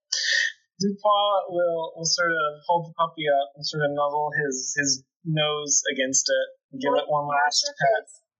And we'll say, au revoir, my friend. And he'll hand it over to the priest. As soon as the priest goes to take it, the puppy's like, tries to nip his fingers, and he's like pawing at Dubois, like he doesn't want you to let him go. Well, I got a job to do. I can't keep the puppy. The priest is holding him, and he kind of wrestles loose, and he runs back under your feet. Oh no! Oh no! Okay, I'll pick the puppy back up. He licks your face again. Oh, I guess he's coming home with me then. I guess so. He looks over at the abbot one more time. He's like, I lean over to the puppy, and obviously you hear me say this. I'm like, don't worry, I don't like him too much either. He licks at Pressy's face and kind of like nuzzles his nose against it. It's a wet, cold puppy nose. Pressy boops the nose, and then we go. Dear Lord. So before the next day, we have to ride to Versailles. The last thing I do want to do is find Beaumains. Okay, you can easily find him. Question, because Beaumains is also revolutionary. Mm-hmm. Does Beaumains know I'm a woman? Have you told Beaumains you're a woman? Because you are very skilled at your disguise. I am, yes, I'm very good at my disguise. I feel like maybe I have told Beaumains I'm a woman because we're both like in this together. Okay. Yeah, So I think I find the names, and So when you go looking for him, you actually find him. He lives in this little like walk up, and he answers the door when you go to find him. And his like aged father lives with him. He takes care of him. So Monsieur Beaumain Senior is like, "Hello, how are you?" good day, monsieur. I need to speak to your son, if possible. Of course. Mister, you have a comrade in arms that's come to see you, son. And you see Mister kind of stoop under a doorway because he's super duper tall. He usually tries to slouch a little because he's so tall. He doesn't want to look like he's as big as he is. And he sees you and he's like, Miguel, my friend, how are you? We need to have a very quick conversation, please. Of course. Father, do you need anything? I'm going to go talk to my friend. He said, oh, no, son, I have my wine, I have my bread, I am well taken care of. You have set me up with someone to visit while you are away. And he says, I am good. All right, Father. He gives him a peck on the cheek. I will be back momentarily. And he will follow Miguel out. The people who were killed were revolutionaries. I feel like this might affect us. Well, I didn't pay too much attention. What were they doing? They were printing the revolutionary pamphlets. They were raising awareness. Good. Not good if they were killed and the message printed in their blood was know your place. We must be vigilant. We must determine who is done this. We must keep our ears and our eyes open, my friend. Were you told about the handkerchief? No. I was at the street keeping the night-shirted would-be rioters in check. There was a handkerchief found at the scene. Mm-hmm. Very, very fine material. Only the richest royals would have, with the initials M.A. This interesting. You think an aristo like that high up in the pecking order would be involved in something as grotesque as what happened? The only witness saw an aristo at the scene in a white carriage with gilded red. Isn't that the same carriage that ran down those two poor fellows?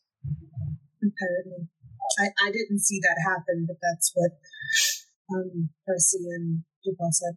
Huh. Did she see him? Did she know what he looked like? We could find him. Just that he was an aristo. Damn. I know, they all look the same. Smug, wigged, and make-upped. Like bourgeois ways. I just wanted you to be kept up to date so you could continue to spread the information, especially when our own people are being taken out in such large numbers. These boys were very young. True, and he reaches up and he scratches at his fake eye because it itches sometimes, and he says, "Yes, the boys did not deserve the fate they received. We must be vigilant, but we must be quiet because I know the sergeant and Dubois. I know that they're loyal to the king and country, and they don't understand." Exactly. Take care of your father. We ride to Versailles tomorrow. Yes, I will see you at dawn by the entrance to the wall, and then my father will be well. I have a young woman from down the street who will tend to my father. Oh, look, the neighborhood cat is coming by. Good kitty. Oh, he is so friendly. My father loves him. He keeps him coming. Damn pussycat. They're everywhere. They're taking over France.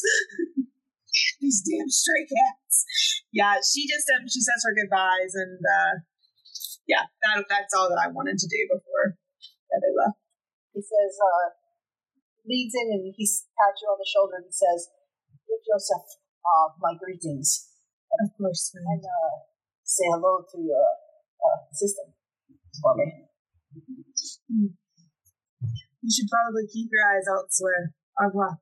Au revoir. Yes, take good care of your wife, Joseph. I'll give her your best. Merci. De nada. All right, so you all finish up your business in the city, and in the early hours before dawn, you meet at the entrance, one of the many entrances to Paris. And you can see outside the gates of Paris, there are all of these, like, taverns and bars set up. Basically, there is such a high tax to bring goods into the city through the gates that a lot of these tavern owners have built their taverns outside the walls to keep their costs down. So as you're riding through, there are many an option if you want to stop for an early morning beverage on your way out. Though the sergeant seems to be very focused on riding straight ahead and heading for Versailles. Well, eyes every bar. I definitely don't. I don't. Mm-mm. No, thank you. Do I have to roll a sanity check to see if I can get past all these bars? You can roll me a power check. Okay. If there's any drunk glasses, It's up top with your characteristics. I tell that. But besides that, I do nothing. You better power through this. Oh. Okay. Dubois is focused this morning on his mission, and so he does not veer off, though he may take a couple swigs from his own personal flask. Yeah, I was going to say. And tucked inside your coat as you ride is a small puppy who refused to be left behind as you tried to make arrangements otherwise. He was having none of it. He wants to be with you. This puppy's gonna die and you're gonna lose all your sanity. Yeah, probably.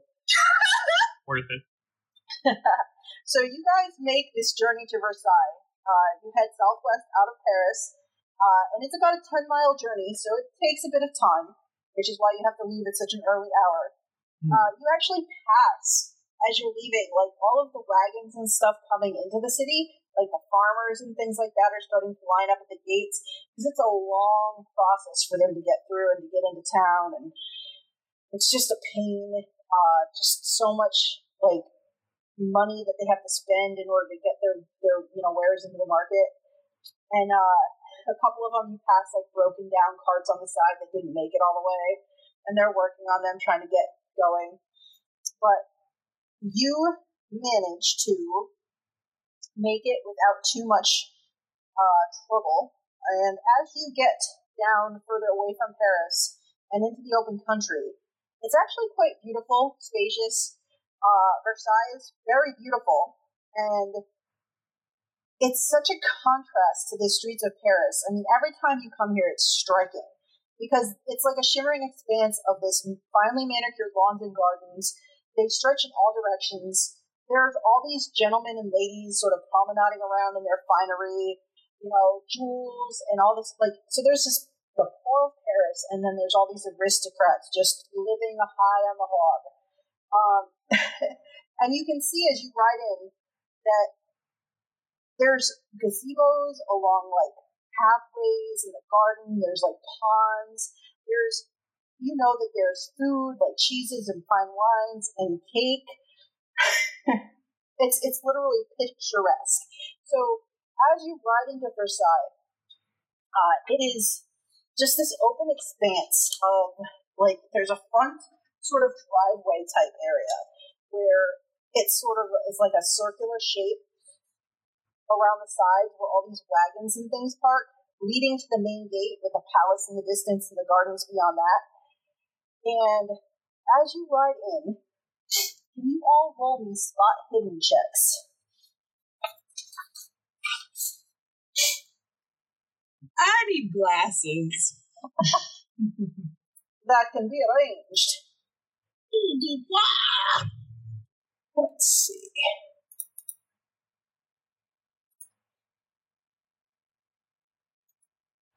All right. And actually, if you have the stream open, I'm looking for trouble. Oh, the cats. Oh, These damn cats! another cat. Oh my god. All right. So I actually put a picture on the stream page of Versailles, but I can put one up in the window as well for you guys to see. Let's see here. Turn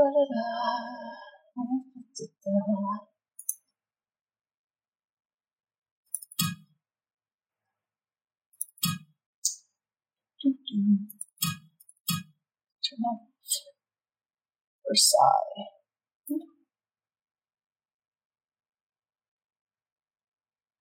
So if you guys are looking in Roll20, this is the Palace of Versailles. And I also put it up on the stream. So let's see, what are these spot hidden rolls?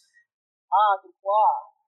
So as you ride up on your horses and you pass by these carriages that have, their various drivers sort of tending to them and brushing the horses and taking care of them, you're passing along this line of a sweeping driveway, and you do a double take over your shoulder as you pass.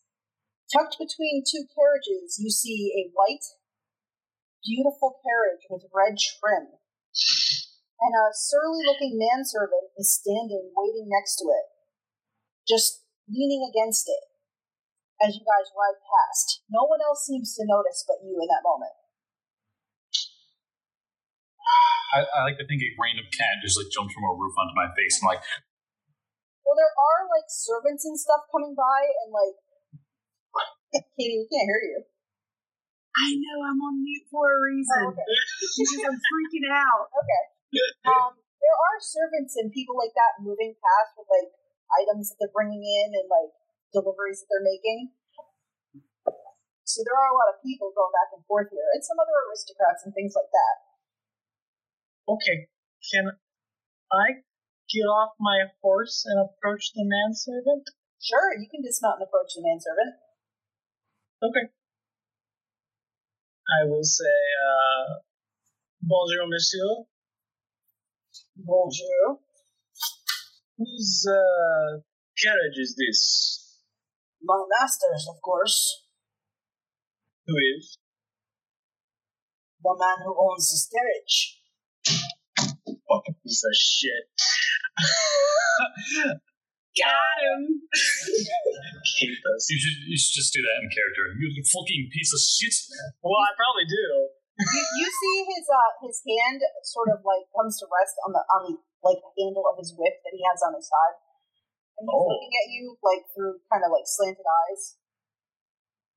You should move along, soldier. You're falling behind your men. Okay. I will walk back over and get on my horse, and I will ride back up with the men, and I'll probably tell them about the carriage. Romains does a look over his shoulder. Whose is it? The servant would not say. Oh, what a bastard. You know those aristocrats, they like to keep their privacy. No, they just like to look down their noses at us. Stay right to. The servant's not an aristocrat, though. Exactly. And I'm going to dismount my horse and go over to the servant. Oh! Romains will dismount and walk his horse back and keep a distance, but sort of watch. Okay. How much time does it look like we have? You didn't get a specific time. You were told by the captain to meet during the morning, and it is early morning. It's probably about 10 a.m. All right, then I think I would join Katie then. Okay. I'll probably get back on my horse and go. Yeah, we're coming, motherfucker! Damn! The sergeant will dismount and looks back and sort of watches and is waiting, with a questioning look on his face. Hugo approaches the aristocrat, or not the servant, and says, "Sir, by order of the Queen, I must ask you very nicely to tell us who your master is." By order of the Queen, I cannot say, as my master is a dear, dear friend, and I don't have to speak to soldiers. Move along. You are just a servant, no? I am in a much better position as this, being a servant of this man, than you are as a soldier in the army. Hey, now, as I walk in between the conversation, can't we all just be friends? I'm No. being very friendly. I think that you should move along before you cause a scene. My master would be very upset. You don't want to be punished. And why would your master be upset with a scene? It seems to me that you're the one causing the scene. We're being perfectly friendly. I'm having a conversation. By order of my master, you must step away now and go about your business. I think that your sergeant is waiting for you. I don't see your master here to give orders, just you. I speak in his stead. What kind of master gives a lowly servant so much power? Perhaps I am not so lonely. You're very low to me. Is there any way I could discern that maybe he is the master pretending to be a servant? You could make, I would say, maybe a luck roll. A luck roll, okay.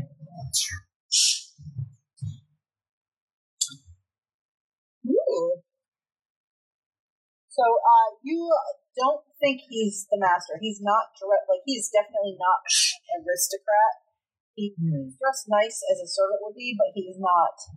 And he wouldn't be standing out here in the street with the other wagon men and like that, servants. Obviously, we're going to get nothing out of this man. You wouldn't know anything about those murders last night anyway. Let's go. I say out loud, looking right at him. I don't think this man knows anything about anything, honestly. He just smiles. And it's really one of those disturbing, it does not reach his eyes. Perhaps masters shouldn't hire such idiots anyway. On your way. Bye. Looks like we touched a nerve. Pressy, make me a spot hidden check Okay. as you're walking away. There's another cat. Spin the luck! It's so much! How? So you would spend enough luck to get it down to a 65, which would be a success. You'd have to spend 7 luck. How do I do that? So you go in your character sheet, you actually take the luck away from your luck total on your sheet. So you just have to, when you roll luck next time, you're just going to have to, hope you roll So this lowers lower. my luck skill, so to speak, Yes. by spending. Yes. Eventually you sure. can run out of luck. Sure, I'm sure I will, and I will spend it on this. This seems worthwhile. All right, so you spend 7 luck. As you are turning away, you see, walking past the gate at the far end in the area of the palace, an older aristocratic gentleman with a young blonde on his arm, who looks over her shoulder and makes eye contact with you and smiles wistfully as they disappear behind the gate, continuing on their walk. Percy's giving his biggest smirk on his face. Percy's gone. His attention is gone for the rest of the day. Hugo just looks his servant up and down with the most, demeaning look. We're not going to get any more here. We should go. I agree. It's just sad, the state of servants these days, isn't it? And she turns around to go back to her horse. Sorry to cause the trouble. And I use my hat and do the formal bow and all that. Yeah. He just watches you walk away. As you are mounting up and starting to ride, a young page boy runs past, and he mutters quietly as he passes by, you shouldn't talk to him. Nope, not at all. And he kind of keeps running ahead toward the gates. Thanks, random boy.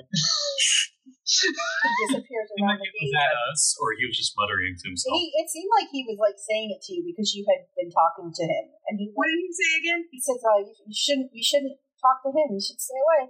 And then he ran around the corner and disappears through the gate. Okay. Hugo just looks at the two of you, raises an eyebrow, and readies her horse to continue inside. Percy already seems over it. He's already moving. All right, so you guys ride through the gates. You ride over to the soldier barracks. that are on the property. Your horses are taken by some of the stable boys and brought in, and they're going to be watered and taken care of. And the sergeant says, I will locate the captain. Meet me at the servants' entrance of the palace. Give me 30 minutes, please. Oh. Don't get into any trouble. He eyeballs all of you back and forth. He looks at Beaumains and he's like, keep an eye on them. All right. And he will disappear as he's looking for your captain. And you are all left standing outside the barracks. You can see Pressy. You see walking in the garden this old man with this woman on his arm. Every once in a while, she takes a look over her shoulder to kind of keep an eye on where you are. When the old man isn't looking, she takes a chance and just sort of does a... Okay, so, are there any, like, flower beds nearby? Is this like a Have I seen this girl? Make a spot. Have I seen this spot happen? hidden, please. I have such a low spot here. I know, it's great. I'm gonna try. Yes, Oh, I fucking saw it. you have Yes. it. Wow. I am literally going over to Pressy because in my bio, it has a thing that his mama bears are so cute. So I know about your ass, Pressy. I'm going over to Pressy and just leaning close and going, do you think today is the best day for this? No. But I guess every day could be a chance for love, right? Don't you already have the heart of a wonderful young lady? I do, but apparently it is not meant to be. I'm using the options I have. Don't you think that working harder for that one heart is more important than just dipping everywhere? Why does love have to be so restrictive? Love is the most powerful power in all of the world. Why should we limit it to just one? I'm not sure this is the correct environment for your thoughts on love, Percy, with what's going on. It's not. We have a job to do. Exactly. So, Dubois, while this other conversation is happening, and you're playing with the puppy, so you don't know, you do catch a little snippet as some of the Aristos are walking amongst the garden, and they get a little closer to the side by where the barracks are. And you see a couple of well-dressed men, their wigs very well trimmed, their makeup is spot on, and they're talking in hushed tones. And you hear one of them say, "The shame that Louis Joseph de France, that poor boy, the Dauphin, he is so gravely ill. Have you heard that it's consumption? I don't know that he'll survive it. I hear that they have a doctor taking care of him every day, and they don't think that he'll live more than a few months. They sent him back to Paris because they couldn't keep him here anymore. He was too sick." And the other is like, "Oh, that's terrible. The crown prince were to die? We must hope and pray that he will be all right. Yes, indeed we must. The poor queen and king, if they were to lose their son in that terrible way."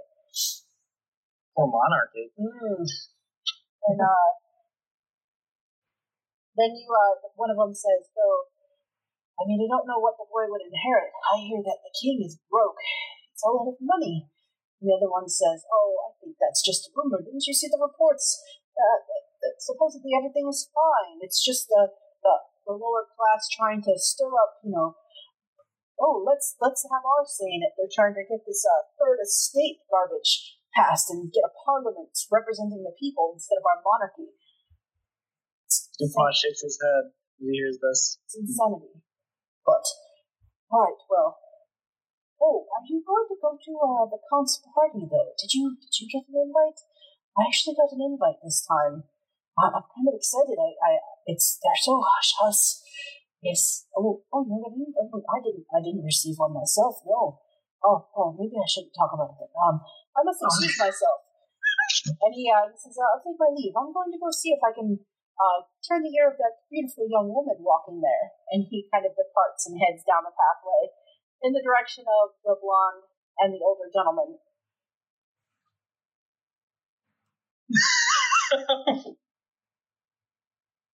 So the guy going to the blonde is the one who got the invitation, correct?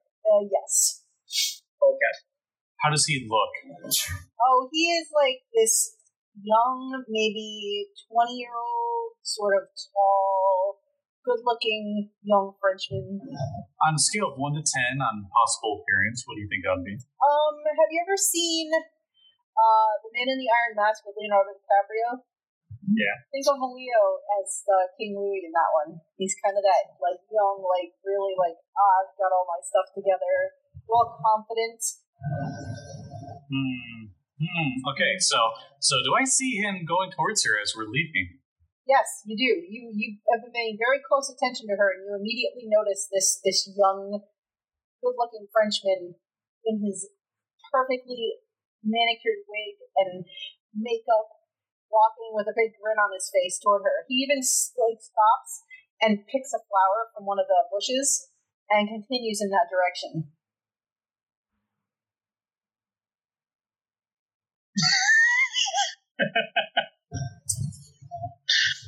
You see him. He literally stole your game after I cockblocked you.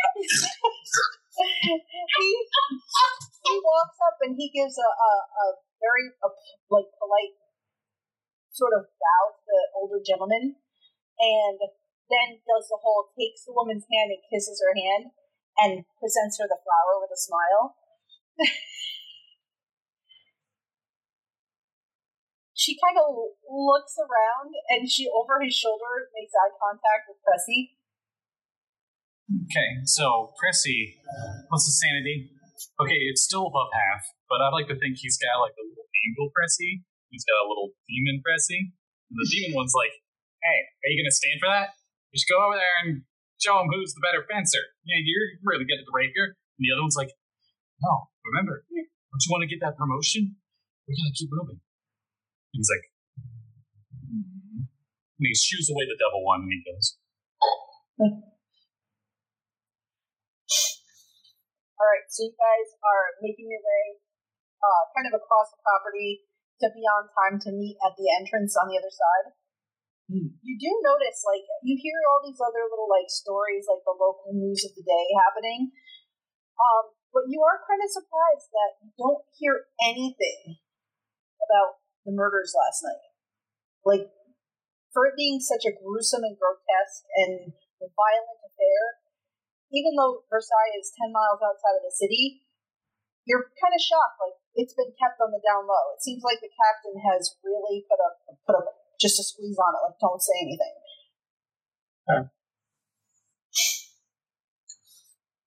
You want to stop and talk to anybody? Do you just keep moving and go about your business?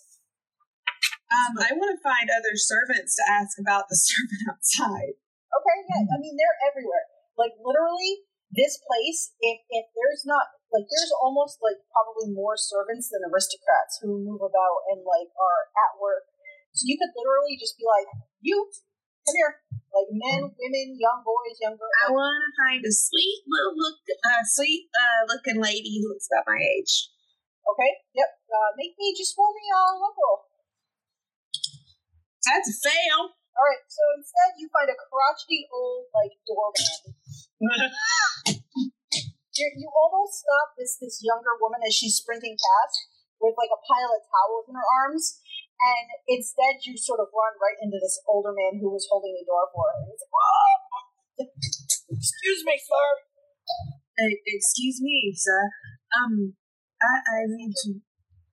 It's perfectly fine. I need to ask you a question, please. The man outside with the white carriage with the red gilding? What about him? Do you have his name? I don't have his name. Do you know who his master is? I do? Can you please tell me? Well, he serves Count Fenelic, of course. Count what? Fenelic. Thank you for your time. I appreciate that. You're very welcome. Make me a psychology roll. Fell again! Alright, he seems constipated. Yeah. I look at him and just go, I hope you feel better later. Thank you very much. If I can do anything for you, please let me know. Of course. Good day, sir. Okay. I'm going to go find Pressy. Okay. Meanwhile, Pressy, are there any noble ladies nearby, like a little gossip? Oh my god! Yes, there are a number of noble ladies nearby. What are you looking for? I go up to them and I greet myself as well as I can. They sort of giggle a little bit to see you like all dressed up in your soldier uniform, and you're dashing, got a like good look to you. They kind of giggle and hello, soldier. How are you? Hello, young ladies. And he's gonna ask. I can't put a bad act. He's gonna ask about who the blonde was. Oh, the gentleman. Oh, he is Marco DeFibio. He's young. He's from outside of Paris. He's recent to the area. His father has money.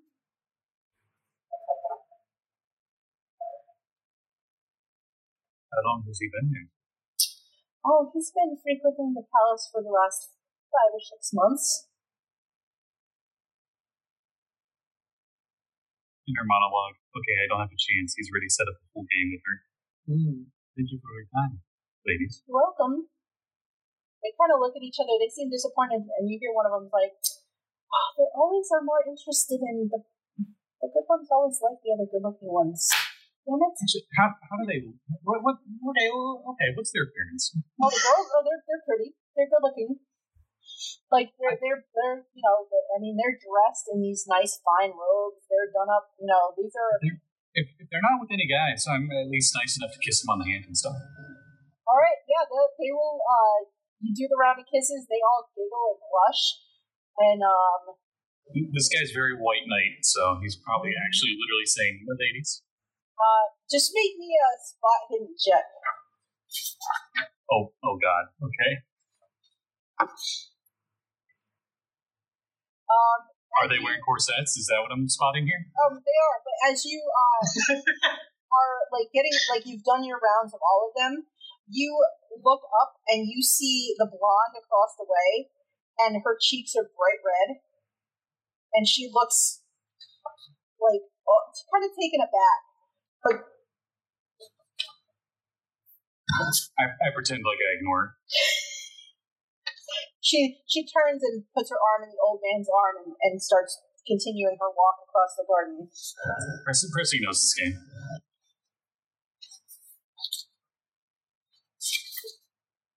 The girls giggle as you walk away. Call of Cthulhu has now become the dating game. We're losing Dylan. Dylan. Dylan's dying. I hate it. Oh no. I see why I picked the Kenku for the other campaign. I love it. Alright, so you'd eventually make it to the servant's entrance. And you find the sergeant waiting for you. And he says, where have you been? You are taking forever. Pressy, stop impressing the women. Sorry, can't help it. This is why I'm married and have children.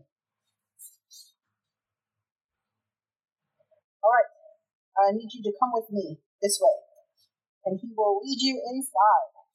So, when he does, he takes you through some side corridors, up a set of stairs, and into and this place is lavish, but You do notice as you move through it, as nice as it is, you can see where it's kind of starting to fall apart. Like you can see sort of the cracks in the facade of this wealthy to-do that they're putting up. In fact, too, like now that you're inside, there is the faintest scent of like you think it's urine somewhere inside. Like it's got this like kind of gross smell under all the perfumery and all the flowers. Like they're really trying to put on this show, but you can see behind the curtain a little that it's not all good. Everything is not as up there as you may think. So he leads you in, and he takes you to one of the apartments that is on site. And inside the room, when you walk in, you see Captain Mellon waiting patiently with his arms behind his back. He leads you through another set of doors. These are large and gilded into this like beautiful chamber. And inside, you see sitting the big, fat, overweight, out of breath Dr. Regault, who is just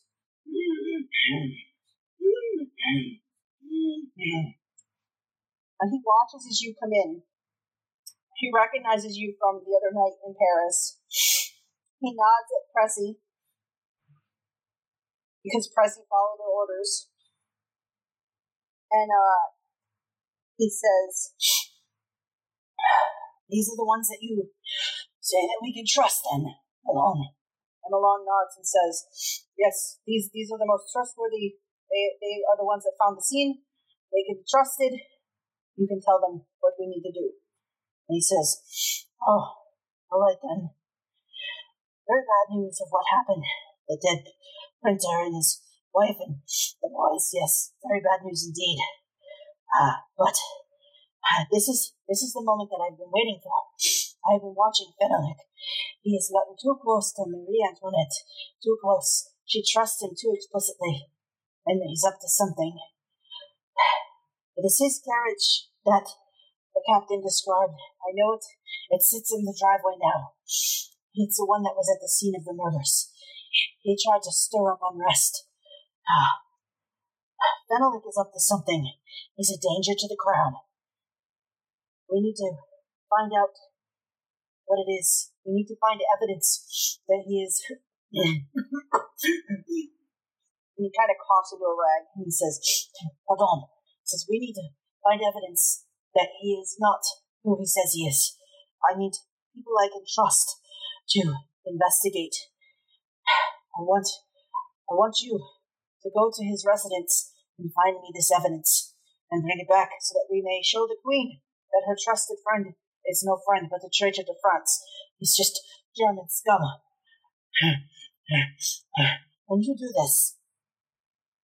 Oui, sir. Good. Then, Sergeant, Captain, I leave it to you to give your men directions to the Comte's residence. I leave it to you men to do your duty, use your training. Do not get caught. Speak nothing of my involvement or the captain's involvement. Fenelon must not know that we're onto him. If he finds out, it will go terrible for all of us. He has the ear of the Queen, and things can turn on us in a second if we are not very careful. Do you understand? Oui. Good. All right. Captain, I believe Babin has returned and is prepared to go with you as well. I trust him too. He's a good man. And the captain nods and says, "Yes, I will send for Etienne immediately." And you are excused by the doctor, who is now wheezing heavily and struggling to breathe after just a short conversation. All right, so you leave the room, and the captain escorts you into the hallway, and in hushed tones tells you, "I am trusting you. Go. The Count Fenelon lives in Poissy. It's a small town to the north. Figure out your plan. Be very careful.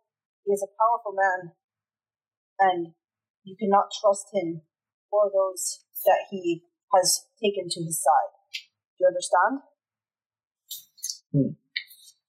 Lisa. As you exit the palace, you see this tall man in his uniform is like pristine. You guys know that he no longer has to do like dirty work usually because he like marches in parades now and shows off. And he waves with his wooden hand because his real hand was blown off in an accident. So you guys know. Rolls his eyes. Thank you for joining us for Uncanny Adventures podcast. Come back next time to continue our adventures.